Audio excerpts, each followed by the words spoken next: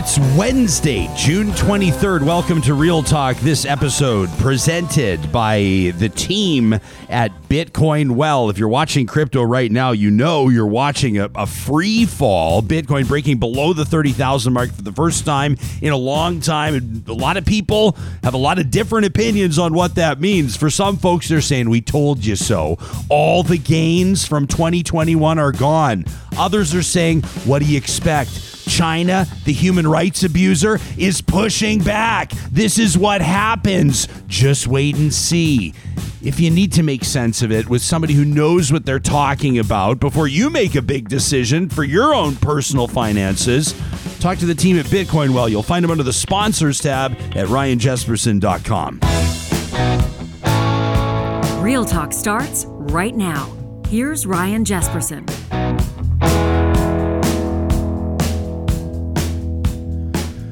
Well, the band's back together this morning. Ryan Jesperson here with Sarah Hoyles, Samuel Brooks. We've got a great show in store coming up in a few minutes. Cheryl Tay joins us. Sarah from Singapore, correct? She's chiming in, a journalist for Insider Singapore Bureau, and we're talking about lying flat. Yeah, and we're not talking about sleeping. We're talking about lying flat. It's a whole trend, apparently. It could involve sleeping, maybe, in a way. Okay, maybe some people would integrate sleeping into their lying flat, but it's more of like a mindset. It's more of an approach to life, right? I believe so. That is the gist. We shall find out. We shall see. It's the next generation. It's the movers and shakers of China's next generation. These are the young professionals, basically, that are saying we're going to be sort of pushing back on everything that society has been telling us. We're going to be pushing back on everything that has defined success in past years in China, what has defined worth or value or how people have attributed value, imposed it on others. We're going to do what's best for us. We're going to make decisions best for us. At least that's how I understand it. So that's coming up in like 10 minutes or so. Yeah, I was also listening to a news broadcast from Al Jazeera, and one of the stories they were talking about is that there's the 20-somethings in China are getting liver spots and they're losing hair because of the high stress. Wow. Just because of the one-child policy, which has now been revised.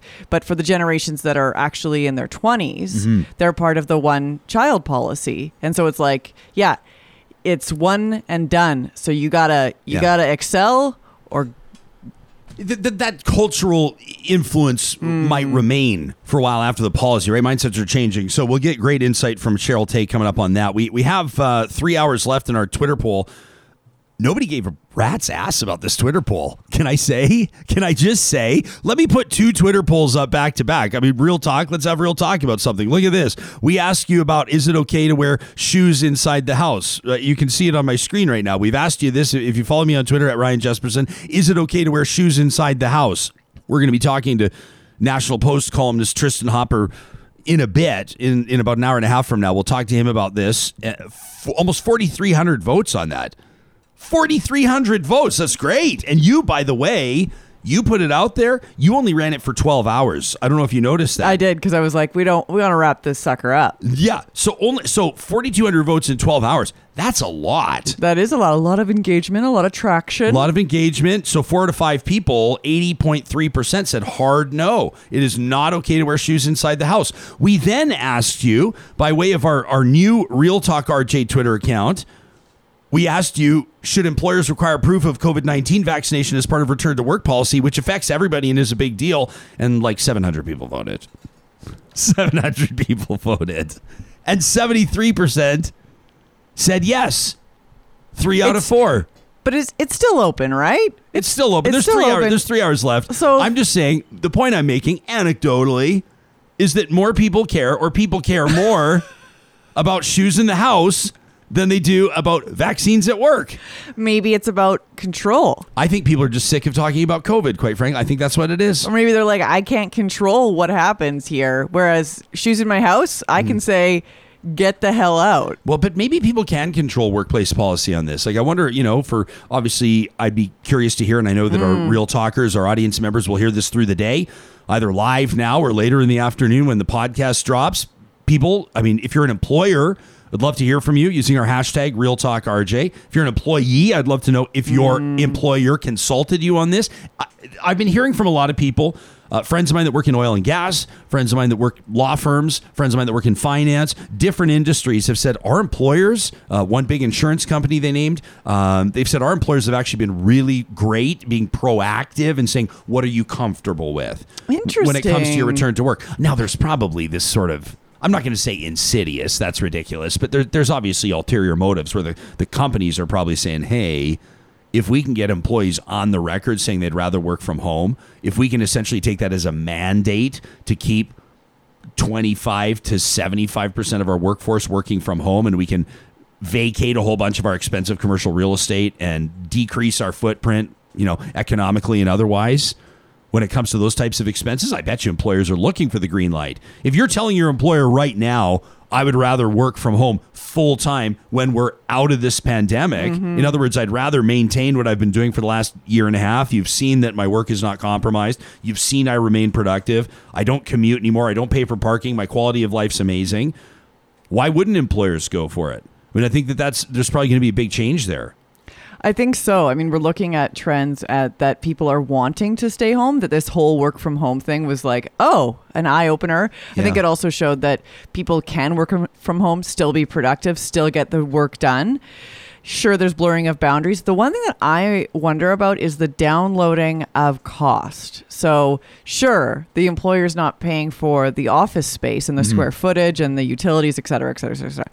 But the employee then has to pay for the internet and the electricity. Yeah, the whole, roof over their head. So, I found myself sort of thinking of the types of expenses that employees might incur at home by themselves. And I thought about, internet, electricity, and natural gas, right? And then that reminded me that the team at Park Power right now at parkpower.ca is providing those three services for Albertans. They've been doing it for coming up on 10 years now. And what I love about them, why we're proud to partner with them, one of the reasons is because they take their profit sharing seriously. 10% of their profits every year go back into nonprofits in the community. Talk about finding ways to assist people as they make their way back from the challenges of this pandemic. You're going to pay somebody for your utilities. Why not pay the company that's local, that works with us, that has a great social media their platforms, Instagram in particular, I really enjoy. And plus, they get what it means to be part of the community. Parkpower.ca.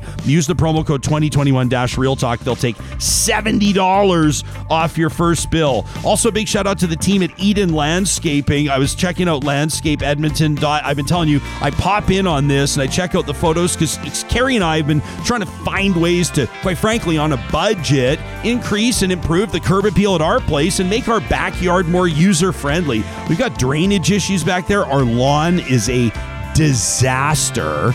Did I tell you I've given up on my lawn? I've given up on my lawn this summer. I don't care. I've tried every summer. Reseeding, resodding, reseeding. 2 75-pound dogs. What do you expect? It looks terrible. So I'm going to the team at Eden Landscape and saying, what can you do? So he sent us to the website. That's where it starts. It'll start there with you too. Landscapeedmonton.ca, our partners at Eden Landscaping.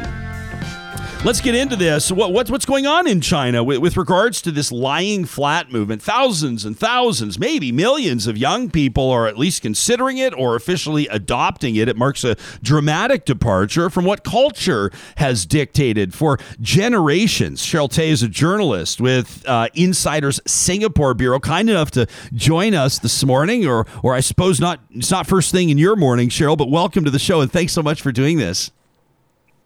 Yes, good to speak with you.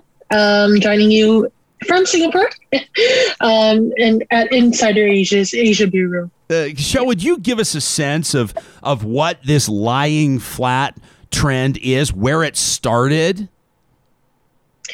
Well, that's a great question. The lying flat trend basically started in China, and it really came to the fore this April after some post on Weibo, which is the Chinese version of Twitter.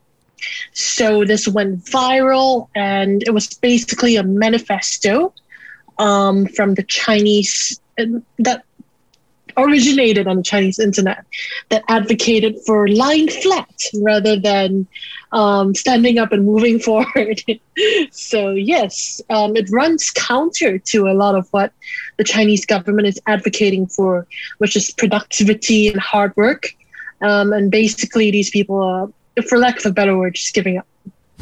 This is, I suppose, I've seen it described as a sort of a quiet rebellion against this work culture of 996. Can you explain the significance? What's the significance of those numbers? Well, 996 basically means 9 a.m. to 9 p.m., 6 days a week. Some people might not actually find that too foreign in the Western world. I think that the culture of overwork is basically endemic worldwide, but it's especially the case in China, where people feel this need and compulsion to work long hours, not only to satisfy their bosses, but to get ahead. And that was the core of this lying flat movement, where people just thought, there's no way that I can get ahead, even with working 996 hours and being online 24/7. It's never going to be enough because someone else is going to work longer hours than I am. And that's what they call 内卷 or involution, where people will just endlessly step over each other. And rather than participate in the rat race, why not just lie down? So, Cheryl, this is, I mean, I would imagine having different impacts, this lying flat movement, on different generations, right? It may resonate with young people in particular, but I would imagine that it's concerning other Chinese citizens as well, perhaps those from older generations that have adopted this 996 approach for decades. What are you noticing? What are you seeing? I think that what I saw in the process of writing this story was that younger people are choosing to lie flat, while older people are disapproving of the movement in general. I think that the point was they did not quite agree with the idea of lying flat. They prefer to advocate for more active lifestyles. And I think that another point that I would make is that the Chinese youth appears to be split down the middle as well, where some people do buy into the idea of 996 and some people do not. So you have people who move forward inexorably and very much think that 996 is the way to go, and there are people who would rather not. So yeah, I think that there's a fundamental conflict in Chinese society where one half thinks, I think it maybe one half thinks that that's the way to go, and another half doesn't. So yeah. So Cheryl, there's I mean, I recognize when I ask about the Chinese population or how do people respond, we're talking about almost 1.5 billion people. So that needs to be taken into consideration. I would imagine there are regional implications, urban or rural implications, but what would be? I mean, with regards to somebody going public, let's say, with their intent to lie flat or their adoption of that mindset or their easing of the pressure personally on themselves, do you note implications? Are there social implications? Would you consider this to be a divisive issue, like sometimes politics or anything else can be? I think that it's very much divisive, actually, where the Chinese government actually censored the posts that advocated for lying flat. So that in itself tells you a lot about what the party's position is. And you had the Communist Party's youth wing coming out to disavow the movement entirely and say that the Chinese youth have never chosen to lie flat. So there you have the party line where they're pushing forward information that basically says that this is an unacceptable thing to happen in China. And on the other hand, you have this group of people that is growing in numbers and is becoming increasingly dissatisfied with the status quo in their country and who would rather live life on their own terms. regardless of what the authorities or authority figures or the families might say. So I think that therein lies the political implications. And moving on to what you mentioned about economic and social implications, I think one of the biggest fears that the party might have is that by lying flat, people are giving up on very fundamental things like having children, starting families. And with the Chinese government's removal of the 2-child limit and trying to push it to 3 children, this is a huge stumbling block in that if people are choosing to lie flat and just give up, then who's going to work hard to have families and flourish in the cities? And are they breeding a generation of basically individualistic people who choose to be content with their current state instead of advocating for a more forward-looking, as the Chinese Communist Party would put it, approach to life where hard work pays off? The Chinese dream, if you will. Yeah. Cheryl, it's interesting to hear you describe it as essentially giving up. I can think of examples even in my personal life of people I know who have walked away from the rat race, so to speak. They've found a different way to pay their bills, or they've sold everything and moved to a wonderful a location somewhere else in the world that's captivated their attention. But they've far from given up. They're just taking a different approach. They're prioritizing things differently. They're in many cases observing what they need for their own health, their mental health, their physical health, and otherwise. Is lying flat about more than just giving up? Is it maybe people just reevaluating priorities? I think that there are multiple ways to think about this, but the stereotype in China is that a lot of people who are choosing to lie flat are basically quitting their jobs and not doing much else with their lives. So in my story, I actually spoke to someone who is not working at the moment. He plays computer games all day, and that's what he does. But I also will concede that I spoke to a number of people who are living, as you said, productive lives and simply reevaluating their priorities and choosing an alternative way to pay the bills other than the conventional work life, which I think is fully valid. And it's just not a concept that might have occurred to a lot of people who live in China's major cities, where succeeding in university and getting a corporate job is much more important than, living life on your own terms and finding alternative ways to pay your bills. So yeah, I think that's what we're looking at now. There is a fundamental chasm between these two camps. Cheryl, do you get the sense that the Chinese government can respond? I mean, obviously, government relations, diplomacy, government action, legislation is very different. For many people that'll be listening to this podcast in Canada or in North America, obviously, the way that it works in China is oftentimes very different. You described the post itself about lying flat being censored, for example, by the Chinese government.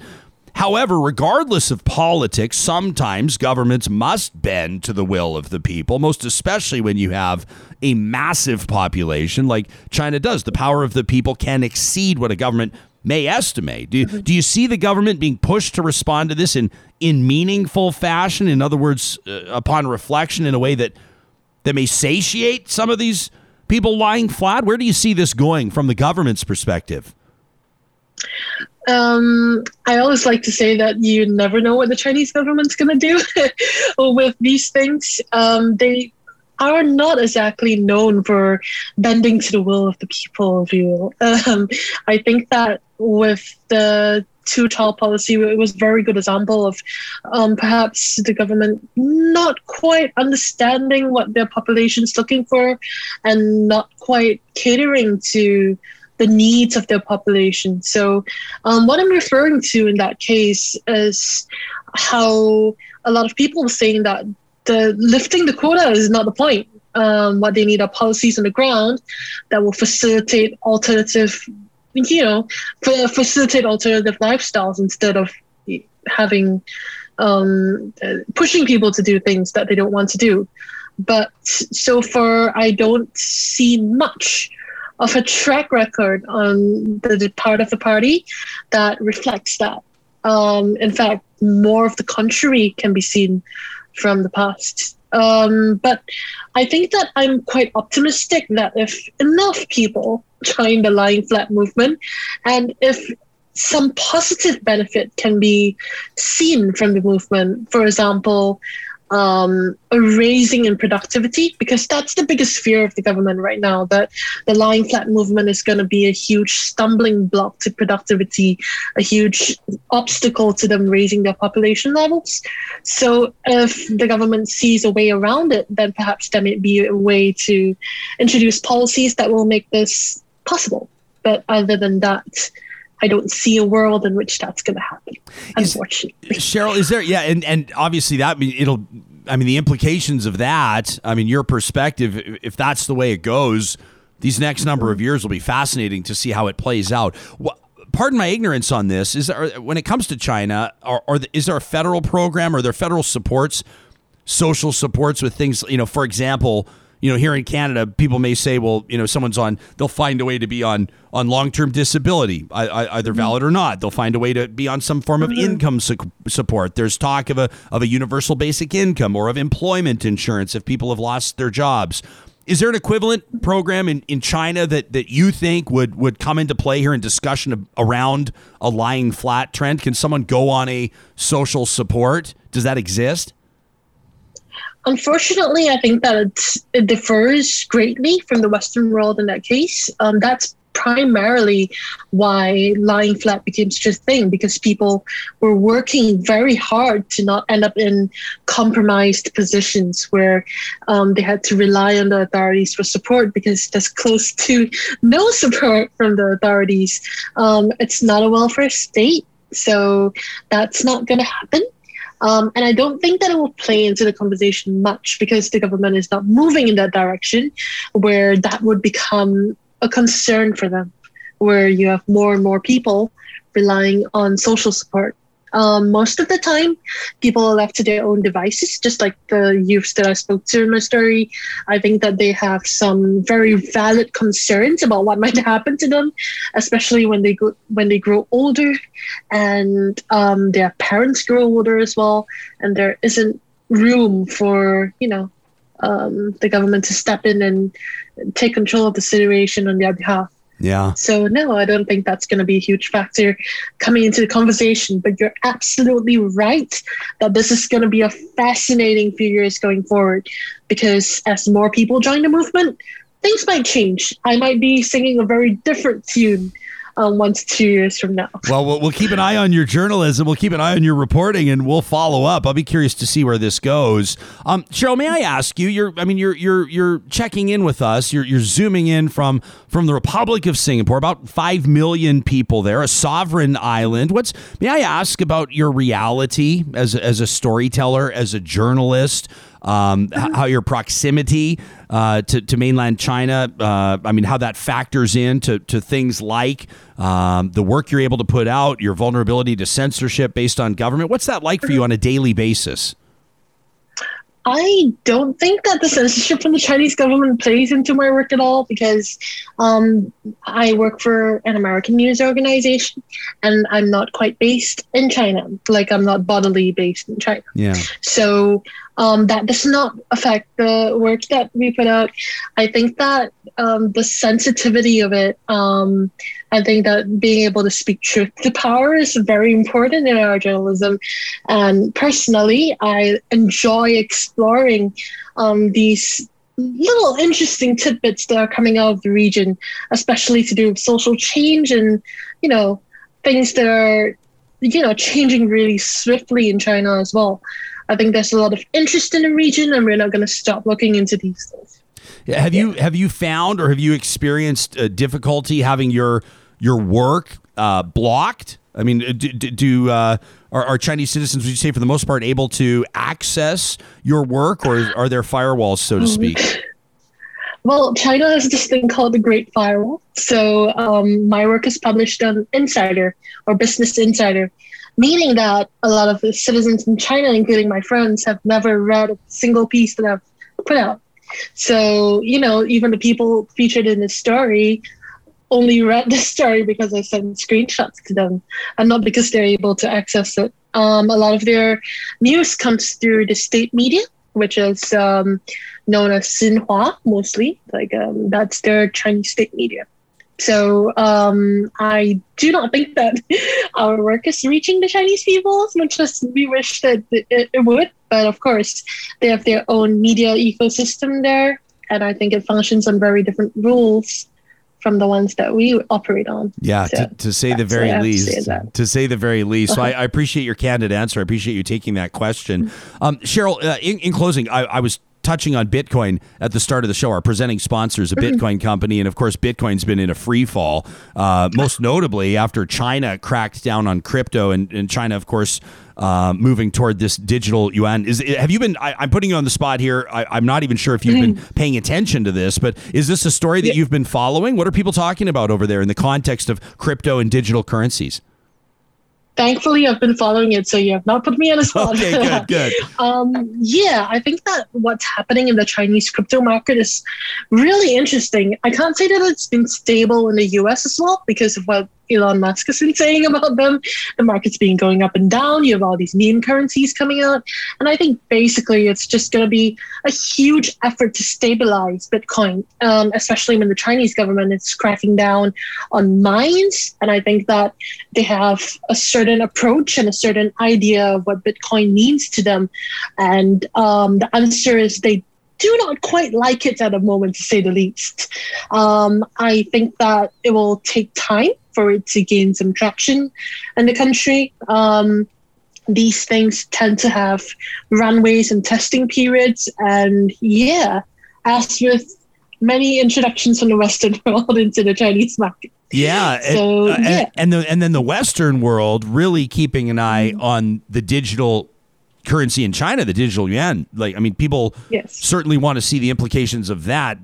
Not necessarily 100% comparable, right? The digital currency and Bitcoin, but certainly when you talk about the future of commerce, the future of savings, the future of banking, the future of all of these, people will, there's going to be a lot of, China's obviously has an enormous global influence, and we're seeing it right now with Bitcoin, and we'll see what happens with its own digital currency. Do you get the sense that the mainstream, again, we're talking about 1.5 billion people, but is that a conversation, digital currency that urban Chinese citizens are talking about, that people in remote rural areas of China are perhaps excited about because many economic barriers, commerce barriers may be removed for them? Unfortunately, I don't quite have the answer to that. Right. We do have a lot of barriers to entry to access what people in rural areas are thinking about. But I do think that the government's position on crypto in China aside, there still is a fair amount of excitement in the major cities like Beijing and Shanghai, where people are interested in the idea and promise of crypto. Whether or not it actually takes off as a viable option in the country is an entirely different conversation to be had, and we'll probably not get the answer to it for a while. I think that it's going to be a period of flux rather than stability for now. Well said, Cheryl. It has been an absolute pleasure speaking with you. I'm grateful that you took time out of your day. Cheryl Tay is a journalist based in Insider's Singapore Bureau, previously a journalist at the Crime and Consumer Desk at the Straits Times, the national paper in Singapore, and a researcher at the Institute of Southeast Asian Studies in Singapore. You can follow her on Twitter by checking out the tweet we send every morning before we go live on the show. Thank you for this. Thank you. Much appreciated. Fascinating stuff. The lying flat trend. I've been keeping an eye on the live chat as Cheryl's been talking and laying this out and talking about the societal implications, et cetera. And it's amazing to hear real talkers, essentially sharing how they've, in a way, embarked on or participated in or exhibited their own lying flat trend, in a way. Maybe you would not call it that full out, but Haas says, I gave up a traveling software gig in favor of quality of life 15 years ago. Says, then I bought a Harley. Says it was the best money I ever spent, best decision I ever made. That from Haas. I was talking to a buddy the other day. Harley goes by just so loud. And he goes, that is so loud. And I go, that's the point. Darren took a $35,000 a year pay cut, left his career for another to get more time in life. Says there are still alternatives to lying flat. Time. There's a really great Instagram account, and it's called the Nap Ministry. The Nap Ministry? Yes, and it's all about rest, and that we glorify that there is this glorification of work, and push hard and achieve a lot, and that you have to earn your rest. Yeah. And that the Nap Ministry is all about, no, you deserve a rest regardless of if you've put in your 8 hours that day or 10 hours or 12 hours. So I follow it, and every once in a while I get that little reminder of like, chill out, Hoyles, chill out. Did you see this? I'll reference reporting on the BBC, BBC.com. Amazon offers wellness chambers. Oh, geez. Did you hear about this? It's amazing. Like, not in a good way. Okay. Amazon offers wellness chamber for stressed staff. It's called the Mindful Practice Room. Amazon plans to put wellness chambers. Wellness chamber. That sounds like I would never step into that. You're never getting out of it. So that stressed workers can sit inside. They're calling it Amazon. You can sit inside and you can watch videos about relaxation. It actually shared video on its Twitter account. I would love to show it to you, but it deleted the post. This is like 3 weeks ago after people were absolutely piling on. Well, if you need to have such a place, like maybe there's a bigger problem that we need to look at. Well, exactly. Like, listen, Jeez. like, so we care about our workers so much, and we're so concerned that people are wearing adult diapers at their workstations because they can't make the time or can't find the time. They don't have the time. They're that not sounded very given the judgmental. time. They can't make the time. No, they're not given the time to have proper breaks. People have collapsed in some circumstances. People have died on the job. And now people are going to say, Ryan, you're being so dramatic. That person had pre-existing. There were comorbidities. Yeah. We don't care about deaths with comorbidities. But still, if you're in a position where as a company, there's a difference between having like a break room where, hey, listen, we provide catering for lunches. This is all the .com stuff, right? Remember, foosball table. late 90s into the early 2000s, foosball tables, ping pong, leather couches, vending machines that you didn't have to plug coins into, maybe a chef on site, healthy meals provided by the company, maybe the lighting's dim, or even better, it's natural light in the room. There's that. And then here's the dark closet for you to go in. And I'm not using stigmatizing language. I'm saying, like, literally, if you're having a mental breakdown, if you're having a breakdown, if you're having a mental health crisis, here's a room you can go into. And by the way, don't feel judged by all of your fellow employees. They're going to see you going into the room. Oh, good point. And sitting in there for however long you need to pull yourself together, but still probably stressed you're going to get canned. And so you're going to come back. I mean, it just, to me, that's a the canary in the coal mine is not napping. The canary is not napping. Sound the alarm. How about this from Adventure Cycling? Says, I've given up on the corporate rat race. You only live once. You need to get out there and enjoy it. I'd rather live my life to the fullest on a bike. You saw that tweet the other day from Brad Fair. I love this. Yes. Check this out. So you know that I partnered with Sea Change Beer, the Jespo Pisco Sour. There's no the, by the way. It's just Jespo Pisco Sour. It's so not it's the. just like, it's just, oh no, I was going to say it's like Yukon, but no, it's the Yukon. Yeah, well, depending on who you talk to. So this from Brad the other day, who let us know that he took one of our tall cans on an adventure. Says, your beer, Jespo, went all over the Kananaskis today on an epic summer solstice ride, and I mean epic. So look at what this guy did. Look what Brad did. What a legend. First of all, he picked up a can of the, at last report I heard, almost sold out. I don't know. People are still finding the odd 4-pack places, but Wowee. I heard it was sold. I don't know. I don't want to say it's sold out if it's not yet sold out, but my understanding is that it's perilously close to being sold out. Teetering on the edge. So Brad packs a Jespo Pisco Sour in his pack, and he hits the trails with a cycling mate. Check this out. An absolutely epic ride, he says, through Kananaskis, beautiful southern Alberta. cracked the cold one at some point along the way, logging 153.8 kilometers over 6 hours and 36 minutes, almost 154 kilometers with an average speed of 23 kilometers an hour, which is mind-blowing if you think about the fact that he would have been climbing as well, right? He's on the highway. It's not all downhill. Trust me, I've looked for cycling routes where it's all downhill. They don't exist.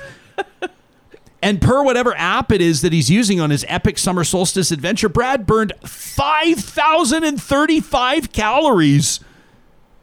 He could have brought like 30 beers with him. He created a caloric deficit, as we call it. Yeah. Anyway, a shout out to Brad. We always love to know how you're taking Real Talk on the road, whether it's our beer, whether it's our t-shirts and ball caps, our merch you can find at ryanjesperson.com, or whether it's the podcast. Where are you listening from? We always love to hear from you. You can use the hashtag RealTalkRJ to make sure you get our attention. In just a second, we're going to take a look at vaccines and the workplace. I know that this is relevant to literally millions of Canadians. We want to know. We're hoping that many of you will chime in either on the live chat or later in the day. Maybe even send us an email to talk@ryanjesperson.com. What's your workplace looking like? If you are, like W, the decision maker, what decision are you making and what's factoring into it? If you are the one who is impacted by other people's decisions, what does that look like? Are you providing input to your employers? Your employer soliciting that input? And all in, generally speaking, how safe do you feel going back to work? I mean, it's really amazing. If you look across the country right now with restrictions lifting, I mean, in Alberta in particular, on July 1st, it's a big deal for a lot of people. I know folks are excited. Many people are very excited. The ban on indoor gatherings will be lifted. A controversial vote by Edmonton City Council, our home city. Some people outraged, some people encouraged. The mask bylaw, the mandatory mask bylaw, lifted. There is a return, in a sense, a reopening. Some people are saying, what about the fourth wave? Other people are saying, hey, Alberta had like 56 new cases yesterday. I remember, Sam will remember when it was just the two of us. I mean, you remember I was putting these boards together. I'm asking you, hey, Sam, can we do the update, the COVID-19 board? You remember we used to put those up every single day? There were days. They were dreadful to put together. 1,900 new cases some days. Yeah. So I'm not pretending like COVID's over or the pandemic's over. The fact of the matter is, in a way, again, I'm not a scientist. I'm not a virologist. Don't tell your friends that Dr. Jesperson told you anything because he's my dad and he's retired. I'm just a talk show host, but COVID will always be here in a sense. It's why vaccines are important. People are fighting for COVID zero, and it's admirable and important, but it's never going to be zero. There will be new cases. There will still be outbreaks including unvaccinated people. But the healthcare system will be able to respond to it. We'll be able to manage it if the majority of the population is vaccinated. So I know that some people are saying, I am not yet ready to go out. I mean, I saw some people on social media yesterday taking big runs at city councilors that had voted to lift the mask bylaw, saying, really dramatic stuff. If there's deaths from COVID, the blood is on your hands, these types of things. There are people that will say, personally, I just don't quite feel comfortable, which is a perfectly fine position to take. That's where I am, for sure. And that's perfectly fine. And some people, that may factor in. It may not have anything to do with, social anxiety or the commute or the cost of parking, why people don't want to go back into the workplace. For some people, it may just have, it may be the fact that they just, quite frankly, don't feel comfortable right now. And employers will, I would imagine, respond in a way that, they deem to be appropriate when it comes to retaining valuable staff. That conversation coming up in just a quick second. I wanted to let you know how proud we are each and every Wednesday, of course, to present a feature in partnership with Tourism Jasper, a feature that we call My Jasper Memories. Right around 9 o'clock Mountain Time on Wednesdays, we remind you that this incredible playground, if you will, these beautiful, beautiful vistas and hiking trails and camping spots exist just a few hours away from both of Alberta's major urban centers. We're talking about camping today, and I've been asking you for your favorite camping memories, and I encourage you to check in on my tweet this morning. You can follow me at Ryan Jesperson and post a favorite photo. I wanted to share some of these. When I think of camping in Jasper, My Jasper memory, I think of the Moose River route. It actually starts in Mount Robson Provincial Park, and then it wraps up in Jasper National Park. It's one of the most incredible adventures I've ever been on. These are my pals Lozzie, Finner, and Benz a few years ago. So we're on the Moose River route. It's a grueling hike. It's a route, not a trail, but look at these flowers. If you're listening to the podcast, you have to check this out on YouTube. So we're coming through. It's near the end of the day. We're about on our last hour. We come over the crest of this hill, and a buddy goes, "Bear." We look up. There she is. Look at that sow. There is nothing like the sight of a sow with cubs in the wild. Let me tell you, you can see that not quite shale there, but you're above the tree line. This is high alpine. We watched them make their way up, I presume, to their den near the end of the day. The sunlight's cascading down, and the slight grays on Mama's back were just, the sunlight was just piercing through, accentuating the muscular physique. The cubs running up ahead of her, one dawdling behind. I'll never forget it. We decided, after walking 200-300 more meters, that was just the perfect place to call it a day, to call it a night. The bears were on their way. We'd had a wonderful interaction. And so there we camped. This is, I'll call it 15 hours maybe past Berg Lake as a mile marker for those of you that are inclined to be out there in the great outdoors. That's a night I will never forget. We continued on the hike. Beautiful sights to see, including moose. Wouldn't be the Moose River route without them. And of course, amazing wildflowers. Check these out too. Absolutely stunning. That's my favorite camping memory when it comes to Jasper National Park. And we want to hear yours. Want to remind you as well that after almost 2 years of renos, Whistler's is reopening out in Jasper. Almost 800 campsites just in time. A new registration center, all gender accessible washrooms, shower facilities, wider roads, improvements to campsites, new picnic tables, fire pits, upgraded water, sewer, electrical for campers. A lot of the dead trees as well have been cleared out, which is great for a number of different reasons. So it's a low-cost accommodation option for families, which is really exciting. I want to refer you to Tourism Jasper's post. And again, I tweeted about it this morning, but you can check it out at jasper.travel. 20 things to do while camping in Jasper. And you can learn more about our partnership with Tourism Jasper by checking out jasper.travel/real talk. Your favorite camping memories, share them with us. We're going to hit the trails with you, so to speak, and I'd love to see those photos. We asked you how you feel about heading back to work in the context of COVID-19 and vaccines. Should employers require proof of vaccination as part of a return to work policy? We've got just over 800 votes. 3 out of 4 of you, 75% on the nose, say require it. Dwayne Choman is a labor and employment lawyer representing a range of clients in public and private sector. He practices with Newman Thompson. Dennis Buchanan began his legal career in Ontario, an extensive background in labor and employment law, also civil litigation. He was called to the bar in Alberta in 2018, joining Nickerson, Roberts, Holinski, and Mercer. Dwayne and Dennis, welcome to the show. Appreciate you being here. Dwayne, why don't we begin with you? Do you have an immediate answer? If you and I are sipping on a scotch, we're sitting around a campfire, and I say, should employers require proof of vaccination? Are you immediately going to tell me yes or no? No, I'm not. I'm going to say it's very contextual, Ryan. I know that's an answer that people love to have from lawyers, but in this case, it really is. You can't give a blanket yes or no. Let me tell you some of the factors you have to think about just briefly. The law differentiates between new hires and existing employees. The principles are a bit different in the union context versus the non-union context. There's a human rights component to it. You have to accommodate people with disabilities, different religious beliefs. You have to accommodate perhaps even family status. It may differ from industry to industry, Ryan. Let me give you an example. Long-term care and healthcare, packing houses, that may be very different than a survey company or a paving crew. It might be different than people on a golf course and groundskeepers. And as well, the law itself and the science is evolving, and you have to keep current with it. So I wouldn't say this.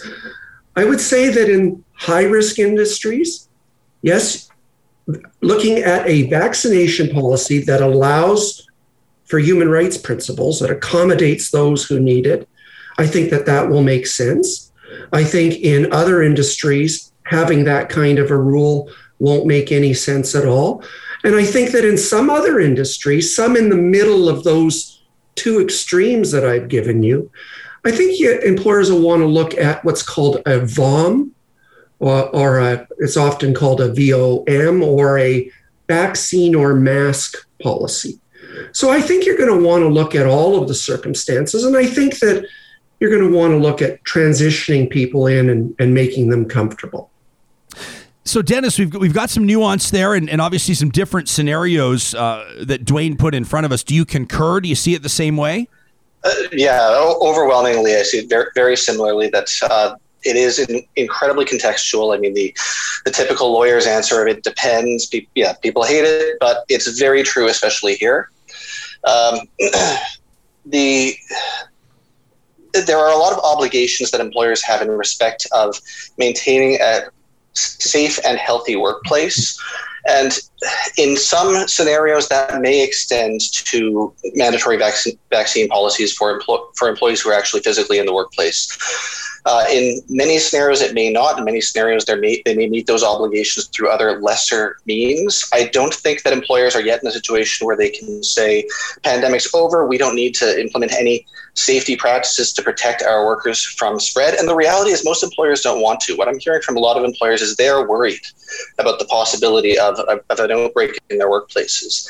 And they don't know what that would mean, and they really want to prevent it, because for a lot of them, they're just reopening or they're just getting back up to full capacity. So this is something that's on a lot of their minds, in a sense that they just absolutely want to prevent it at all costs. Dwayne, does it make a difference if it's a private business or not? I mean, if it's a non-unionized private business, it's family owned, there's no shareholders. I mean, can an employer say, it's my shop, we're doing it the way I want to do it, and if you're not vaccinated, it's your choice? I mean, you can't walk through these doors, so if you need to quit, so be it, but that's the rules, and it's my business. Is it that simple or no? No, not at all, Ryan. Let me explain why. Is in the employment context, that is the direct working relationship, the non-union environment, the concept that we're really interested in is, does this amount to a constructive dismissal? Is this a change of a substantial term? Now, an employer has an interest in keeping you safe and your coworkers safe. So let me look at you're a small business. You're probably non-union. You probably go for lunch. You're not required to social distance. You can sit beside each other. To then come to the workplace and say you must vaccinate, I think that would likely be viewed unfavorably by the courts. But in other circumstances, I can tell you it has. Now, I haven't seen a case from the courts themselves, but there is one from the Canada Labour Board, Buchanan's case. In her case, she was a practical licensed nurse in an ununionized workplace, a family shop, a big family shop, but a family shop. And she refused to get vaccinated for a flu vaccination. There's a wide range of cases on flu vaccinations. And in that case, the Canada Labour Board said that the termination was justified. So it varies again. I've thought often of, and recently in considering this, and I've been looking forward to speaking with both of you because I don't know the first thing about how the law works, and I don't know how it may be litigated. But Dennis, oftentimes this audience knows that I'll go straight to hockey metaphors, and I think of the debate that has existed with mandatory visors in professional hockey, and I've seen people make the argument that the NHLPA, the Players Association, the Players Union, should be arguing on behalf of and advocating for the players that want to make their own personal choice when it comes to wearing a visor. And I've also seen people make a compelling argument that a union or a PA, the entire mandate is to do what's best for the player, to protect the player. So if we apply that thought and perhaps that dichotomy, if you will, to workplaces, and in particular unionized workplaces, you may say, well, the role of the union is to protect people that will argue you can't tell me to put something in my body. My union must protect me from a mandatory vaccine policy. You may have other people saying the role of the union is to protect me from the anti-vaxxers, from the people that aren't vaccinated. So how do you reconcile that? How does it actually play out in the courts? Well, we don't necessarily know how that'll play out in the courts, the labor boards quite yet, but you're right. The union's mandate is to do what's best for the bargaining unit on the whole. So they have to take a broader view of what's going on in the workplace, of whether or not their members can be kept safe without a mandatory vaccination policy. Basically, different unions are going to be in different circumstances depending on the particulars of the workplace. In some contexts, I would guess that unions will likely be open to mandatory VOM policies, or some unions maybe, because some of their workers may rely on it. Some of their workers may be vulnerable. Some of their workers may not be able to vaccinate at all. Like, they may be medically unable to for whatever reason. And so to have a couple of other workers saying, well, my individual rights should trump the best needs of the bargaining unit on the whole, that's not consistent generally with the mandate of the union. On the other hand, if the union takes the view that we think that this workplace can be properly served by lesser measures than mandatory vaccinations, then the unions will fight to say, no, we don't think that a mandatory vaccination policy is appropriate in this context. We don't think that is necessary in this context. We don't think it's reasonable for our members to be required to give that medical consent. So again, very contextual. This is an interesting comment here from Nicole. Says our workplace is not asking anybody to be vaccinated, but they've said that they won't pay people if they have to quarantine or isolate if they aren't. And I've got other people asking, Dwayne, for example, well, if you're doing this VOM, right, vaccine or mask, how do people know? I mean, are we obligated? Is anybody obligated to provide proof of vaccination? Is that private health information? Where does protection of privacy come in here? That's a really good question. The privacy question is really upfront, and I have to tell you, I think that the law is a little bit unsettled around that. And let me give you an example. At least in Alberta, the Privacy Commissioner has issued a joint statement. A number of them have come together. And that the Privacy Commissioner has said that in order to demand proof of vaccinations, it's necessary for the employer to prove that they have to have it to achieve the public health outcome that they're seeking. That's the first criteria, that it's reasonably effective and that it's proportionate. And they've kind of cautioned against it. And I have to say to you, I'm not sure that they're up to date. For instance, the statement says that at this point, there's insufficient proof that vaccinations prevent the spread of the illness. So I have to tell you, I think that employers can do it. There's a decision in Alberta by Lyle Caney, very respected arbitrator, who says, if you're going to have a workplace that has a mandatory rule for a good public health reason, long-term care, let's use it, you can't rely on the word of people, and that you can ask for the proof. And I think that that makes sense. I also just want to comment briefly, Ryan, on Dennis's point about what will unions do? There's a whole series of vaccination cases. They arise in the flu context. And unions have challenged over and over these kinds of public health measures. And they've done so, I presume, because they're concerned about a duty of fair representation complaint.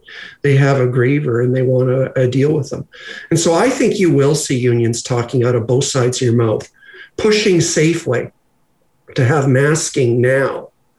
But when the vaccination roll comes, I'll be interested to see what their position is. Consistency is not a strong suit in the trade union movement. Is that a fair comment, Dennis? Well, what I will say is that there are all stripes of unions. I'm not going to necessarily agree with Dwayne's observation there, but I will say yes, many unions will fight against mandatory vaccination policies.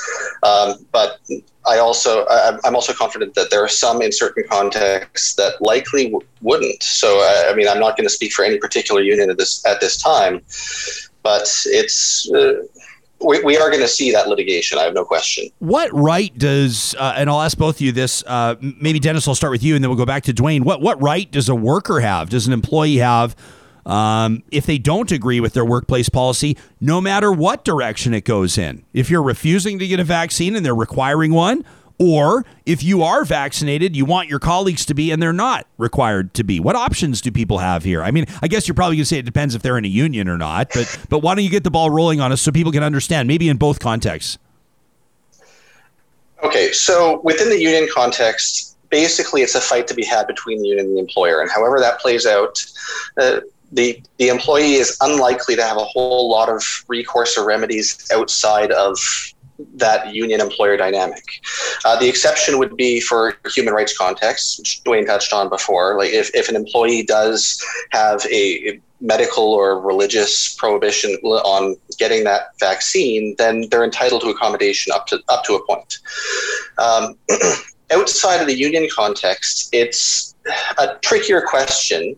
So if the employer implements that mandate, then they may be able to say, no, I'm not going to do it. And then the question is, what does the employer do about it? Does the employer have grounds to discipline that employee for insubordination and ultimately potentially terminate that employee? Maybe.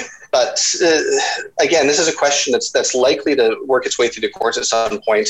My view is that employers probably aren't entitled to terminate for cause on that basis. So, I mean, I think that gets us into a very difficult scenario of what does the employer do about it. The other side of the question that you asked is what do the coworkers do? Like if you're vaccinated, you want your coworkers to be vaccinated, but the employer isn't requiring them to be vaccinated. First, I was mentioning earlier, the duty to maintain a safe and healthy workplace. Well, so the employer does have those obligations as well. There's another human rights question on this side of it as well, in the sense that if an employee is particularly vulnerable for whatever reason, like for a disability-related reason, for instance, then they may be entitled to accommodation from the employer in the sense of asking the employer to not subject them to unreasonable risk of infection. And so that's a complicated question that gets into some very complicated frameworks in terms of what the employer's options are and how they can accommodate that, perhaps without necessarily implementing a mandatory vaccine policy, or what other safe measures they can put into place to keep those vulnerable employees safe. Dwayne, are employers or potential employers entitled to, do employers and potential employers have the green light to ask about vaccination status in job interviews?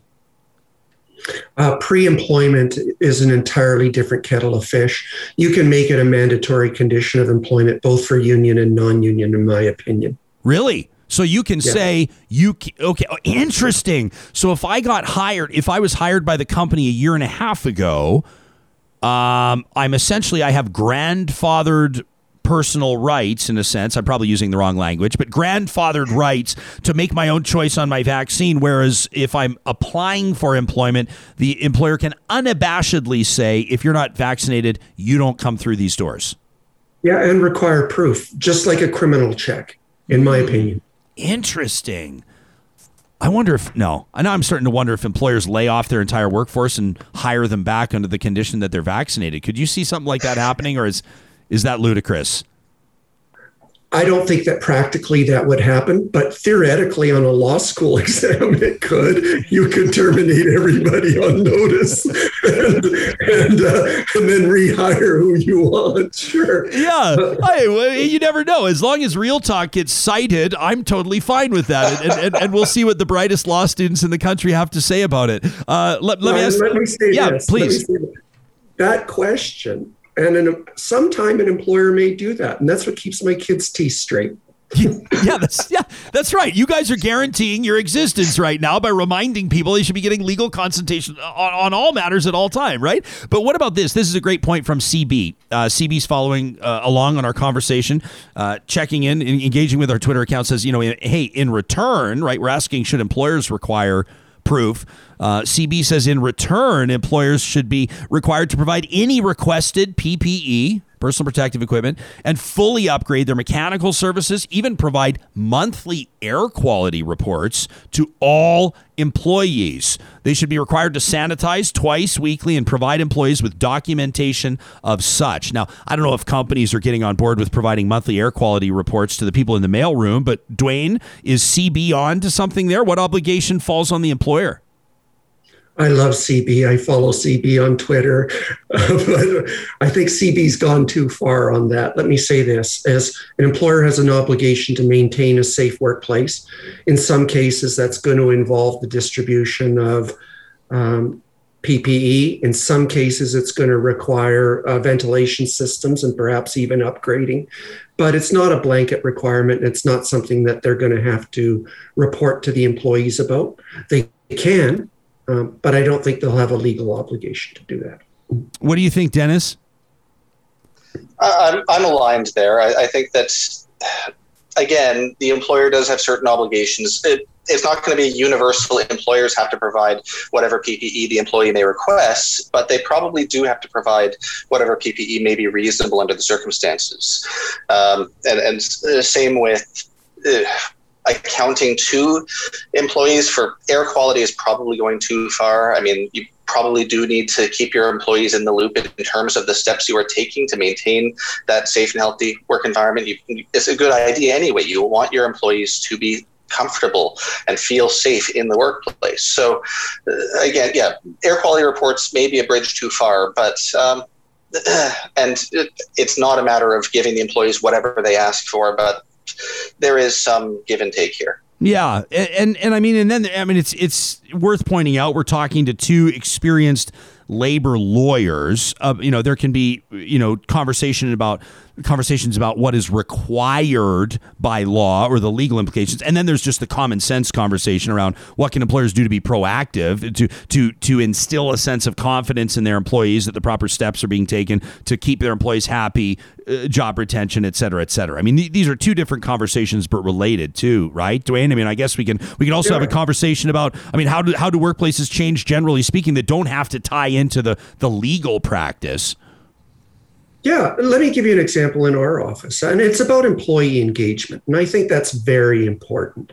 In our office, July 1st, technically, we will likely be able to take off the mask requirement. We don't intend to do that. We're looking at September, and the reason is we're also looking at bringing people back in September. But what we're doing is encouraging them through July, August, to come back in the interim. And as part of that, we're trying to show them that this is going to be a safe place to ease you back in and get you into the groove. And the reason is we have people with health conditions, different levels of discomfort around this. You've probably seen that, Ryan. Some people are very fearful. Some have been going to restaurants throughout, and some people are in the middle. And so what we're trying to do is create a comfortable environment that accommodates everyone. And I think that that's always a good idea if you want employee engagement. 100% agree. Dennis, do you see, are you having a similar conversation or taking similar steps in your own workplace? Or are you noting trends or foreseeing trends when it comes to that outside of necessarily the legal purview, just what companies and employees are doing to work together and instill that confidence? Yeah, I'm seeing a lot of that. It's, a lot of employers are struggling a little bit in terms of how do we bring people back? Do we bring everyone back? Do we continue having some people work from home indefinitely, maintain a lower density in the office on a longer term basis? It's definitely a conversation a lot of employers are having.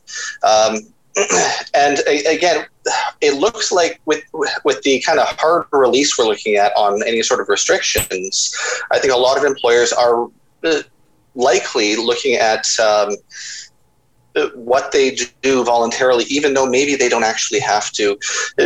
in order to maintain that safe workplace and in order to make sure that their employees do continue to feel safe and comfortable coming to work. And I mean, there are legal obligations that play into that as well. It's not just the fact, it's not simply the case that, the restrictions are gone. So, I mean, as I said earlier, I don't think employers can pretend that COVID is over. It's not. And it will continue to be a factor that affects workplaces. But I think that employers must and generally are looking at what they can reasonably do to keep their workforce safe.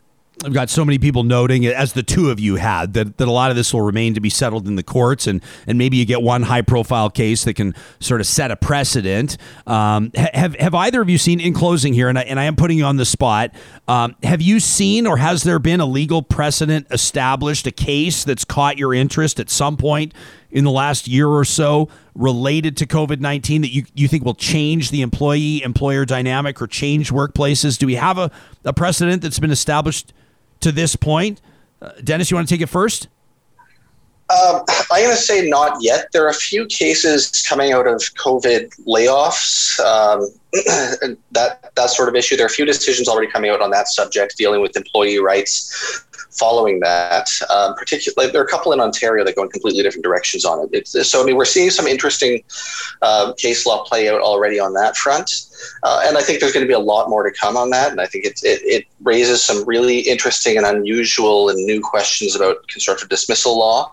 And I think that we're going to continue to see a lot of evolution in the law on all sorts of fronts coming out of COVID. I mean, I think there are a lot of different legal questions that are addressed by COVID, or that are engaged by COVID, that are new, or at least engaged in new ways that I think we're going to end up seeing a lot of evolution, but we're not seeing it quite yet because it's just still too early. Dwayne, how about you? The cases so far have been a bit mixed, largely in favor of COVID-type concern is what I'll call it. But I will say there's a long history of jurisprudence in this area. For heaven's sakes, Ryan, there's an old, not that old, but a case out of Ontario that said it isn't proven that masks are effective. But I think that it'll be tested. It'll be tested very quickly. It'll likely be tested in the long-term care area. I have to say, the poor operators, it's such a tough business, and they're going to be the guinea pigs for this. But it'll come up fairly quickly. It'll come up likely in the union context. And I think that the cases will probably tend to be more favorable than they have been in the TB and flu cases. I just think there's a recognition that this illness and the public health initiative really created an imperative that it was important that safety be the primary consideration. When you say cases will be more favorable, for whom? Always employers, Ryan. At least you're honest. At least you're honest. I represent employers. Yeah, I said, there's always good judgments in court. It just depends who it's a good judgment for, right? I only remember my losses. People say you won this case, I can never remember them. Is that right? You'd rather sit and lick your wounds than taste the victories? Are you serious? Every win was a bitter defeat. Hey, before I let you both go, Dwayne, there's a recurring question popping up on our live chat, wondering what your Twitter handle Citizen004 is a reference to. What's that a reference to? Snowden was Citizen 4. And so I was the James Bond of Citizen Force. Okay. Well, that answers it. I saw at least one Real Talker speculate it was a Snowden reference. And so I think it was James that gets 2 points for that. Unfortunately for James, points awarded on Real Talker absolutely meaningless and go towards absolutely nothing. So Dwayne Choman, an employment lawyer, labor and employment with Newman Thompson, Dennis Buchanan with Nickerson, Roberts, Holinsky, and Mercer. We really appreciate both of your time. Thanks so much for this. Thanks, pleasure, Ryan. Love your show. First time on this forum, and it's a great platform, Ryan. Well, Dwayne, it's great to reconnect with you, and we look forward to having both of you back. The door is always open. Dwayne and I have a long history going back talking legal matters on a previous show that I used to host. You may have read about it. So an interesting conversation there. I don't know that there was anything that was absolutely surprising. I was intrigued to learn that potential employers can require vaccination for employment during hiring process. A hiring process, you can require whatever you want. It sounds like. Yeah. But even with a private, non-unionized workplace, you would think like it's like, John's Plumbing or, oh my gosh, I was just about to say Sally's Bake Shop. And then you would say, really? John gets to be a plumber and Sally gets to be a baker? I was not going to say anything. I'm glad that you are so woke. I'm so woke, Sarah, that at John's Bake Shop and Sally's Plumbing, even if they own the business 100%, they're the employee, they call the shots, they make the rules. You still cannot impose policy. Well, you can try. Yeah. You can try. And I would imagine that a lot of employers will. Like these two fellas, I really appreciate them coming on and they gift us their time to come on this show, but I suspect that to talk to them is several $100s an hour. So you may say, well, yeah, you should talk to a labor lawyer, which many people would say, yeah, that's great, but I'm not sure. When am I going to do that? When am I going to take the time off work, take the bus to their office? I don't know what their hourly rates are, but they're experienced lawyers, so they're probably relatively high, generally speaking, although they would probably argue that it's well worth the expenditure. You get my point. A lot of people are not going to fight this in court. A lot of people are probably going to comply. I'd be curious to know if anybody's going to plant the flag and walk away from their job because they're being required to get vaccinated and they refuse to do it. I'd be curious to know if that's going to happen. I mean, there are people writing in right now. Rose says, gosh, I have to leave, but I don't want to. I mean, the good news, Rose, is you can always come back and watch it, listen to it later in the day. Mm-hmm. Sorry to see you go. She says, give James a beer for his question. You know what we're going to do is at the first annual, what's it going to be called? The Real Talk Raucous Block Party or Kegorama, or we're going to have like... Well, let's workshop it a bit. Yeah, maybe not. Is that like a subtle suggestion from my team members that we don't do it live on the air? Is that you don't want to workshop it live on the air? At our first, we've come up with some really good stuff. Great suggestions. We've got our invite list of featured performers and contributors and caterers and brewers, and it's going to be wonderful. Maybe at that first one, we could get everybody up with like, I don't know what the Real Talk equivalent of a shot ski would be. Is everyone here familiar with a shot ski? For those of you that don't, you essentially take a big drill bit, you pound it through an old ski, water ski, snow ski. Really, the options are endless as long as it's a ski. You want to use the proper bit, and so it'll fit a shot glass, and then you can have 4 people shoulder to shoulder to shoulder to shoulder, and they all take the shot at the same time, and it's a real beautiful expression of community is what it is.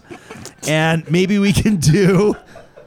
like Nick is suggesting, the Real Talk Block Party, Real Block. Anyway, and then maybe we can do keep going. For everyone that has been awarded points on the show, please now come forward and we'll do the Real Talk shot skis together. Maybe even if it's after COVID, we won't even replace the shot glasses between rounds. Can you like that? To me, is wild. The fact that all we're gonna do. That's what happened. That's what happened. We're just gonna go and we're gonna dip the shot glasses in Fireball to kill everything. Oh right, yeah. Right, and then we'll refill them, and then the next round. Yes, Ryan, I received 2 points on. It was the June 23rd show. I had commented on Edward Snowden. I'll say, James, I'll take your word for it. Step on up and take your shot ski. This is sort of how I envision it. We're going to need a liquor sponsor just because everyone's going to claim points. Well, everybody. Yes, and I mean, this is kind of like the green light there is what we're giving you. That's the big old wink and nudge. We'll also need to have security guards at this gathering, and there will be plenty of non-alcoholic beverages for the teetotalers. James is already chiming back in, fresh off his 2-point win, in all caps, proclaiming, chanting, if you will, on the live chat, shot skis, shot. Terry, all caps, Fireball. You want to get in? Do you want me to ruin Fireball for you forever? My brother did this to me, Jonas. I used to quite enjoy Fireball. It was actually my birdie juice. It was my birdie juice of choice on the golf course. Okay. I would always carry Fireball and convenient little stainless steel shot glasses for all 4 golfers in the foursome. Okay. First birdie, hopefully hole 1. That never happens. I would hand out the stainless steel shot glasses. I'd say, hold on to this for the full 18. And every time there's a birdie, you top it up until my brother Jonas one day says, you know that there's like a significant overlap between the ingredients in Fireball and the ingredients in washer fluid and antifreeze. And I was like, what? He's like, no, look it up. And I was like, well, thanks. And so I'm sitting at this, like looking at this 40 of Fireball. And I'm like, so that's basically antifreeze. Is that what this is? But I mean, if I'm them, I just capitalize on that, right? It's human antifreeze, right? Feeling chilly? Fireball. It can be a verb, right? So that'll be at the big block party. Mark B in SLC chiming in from the great state of Utah says our tailgate group does a fireball shot after every Utah touchdown during away games at our friend's house.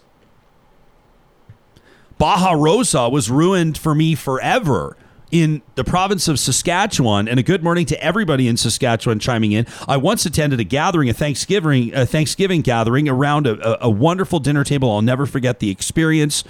We went out and bagged the appetizers, a couple of grouse, and then had a beautiful turkey dinner. I'll never forget it. The Riders were playing the Bombers, and the game was coming in on the AM radio, and we're sitting in this old farmhouse, and I'm like, this is how they've been listening to Riders games for decades. And it turns out their tradition, every Riders touchdown is to drink a shot of Baja Rosa. I don't know if you're familiar with this beverage or not, but it's a creamy... That creamy one, yeah. It's a creamy... Your facial expression is exactly nailing my entire experience that day. It's like, do you think that it's essentially taking... so there's milk, there's chocolate milk. Have you ever had the strawberry milk? Yes. It's like strawberry milk and cheap tequila. And it's mixed together. It almost, and when you drink it at room temperature, it is no bueno. No bueno. And, but I participated as a house guest, and unfortunately the Riders were absolutely lighting up the Bombers that day. And so the bottle was gone in short order. Thank God it was finally done. And I've not had a sip of Baja Rosa since. So that's a little story that nobody asked for. I have two questions. And you probably have more than two. Yeah. One is, I'm interested in how you say Saskatchewan. Saskatchewan? You were saying Saskatchewan. Saskatchewan. And I say Saskatchewan. Oh, okay. Got it. Well, I probably switch back and forth. I'm just interested. I know it's spelled. Saskatchewan. I know it's spelled. Saskatchewan. I think I say Saskatchewan. I think maybe I was kind of getting in the mindset of maybe the old farmhouse and shooting grouse, and yeah. I was not the trigger man on that. Surprise, surprise. Surprise. My other question is... I was probably like, get a photo of the... Oh. That's probably... My other question is, teetotaler. Yes. I wonder if people that don't drink, I wonder, do they like that term, teetotaler? I'm curious. Why wouldn't they? I want, because it kind of sounds like they're counting and they're watching and they're like, are you drinking? Am I drinking? Are you drink? What are you drinking? I don't know. I'm just curious. I don't know. You just okay. I have no idea. I've always thought with the term teetotaler, just off the top of my head, it originated with a man named Turner. Who is a member of the Preston Temperance Society. Right. Yeah, just freewheeling here off the top of my head based on my memory. And Turner, having an impediment of speech and addressing a meeting, remarked that partial abstinence from intoxicating liquors would not do. Wow. And as Turner with a speech impediment announced, they must, this is how it's written, on the World Wide Web, they must insist upon total abstinence. In other words, he stammered as part of a speech impediment. Total abstinence. Today, Junior, right? And so that's apparently, they say, where the term teetotaler came from. Wild. Very interesting. Very interesting. Very interesting. Sam, you look like you want to chime in, and I'm trying to determine off the top of my head, I'm trying to guess based on your body language whether it has to do with the phrase teetotaling or mixing milk and alcohol or something else. It was something else. Mixing milk and alcohol in the right circumstances. I mean, everybody's seen me shill for Hansen's salted caramel before, and that stuff is delicious. Yes, or just even bigger picture, the Big Lebowski and his White Russians. Well, of course. There will always bigger picture.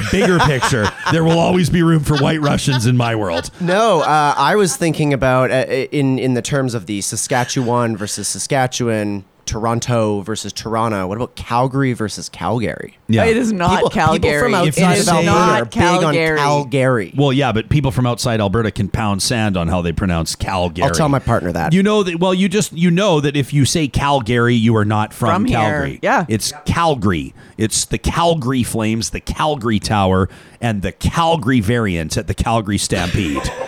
That's how you pronounce it. Heyo!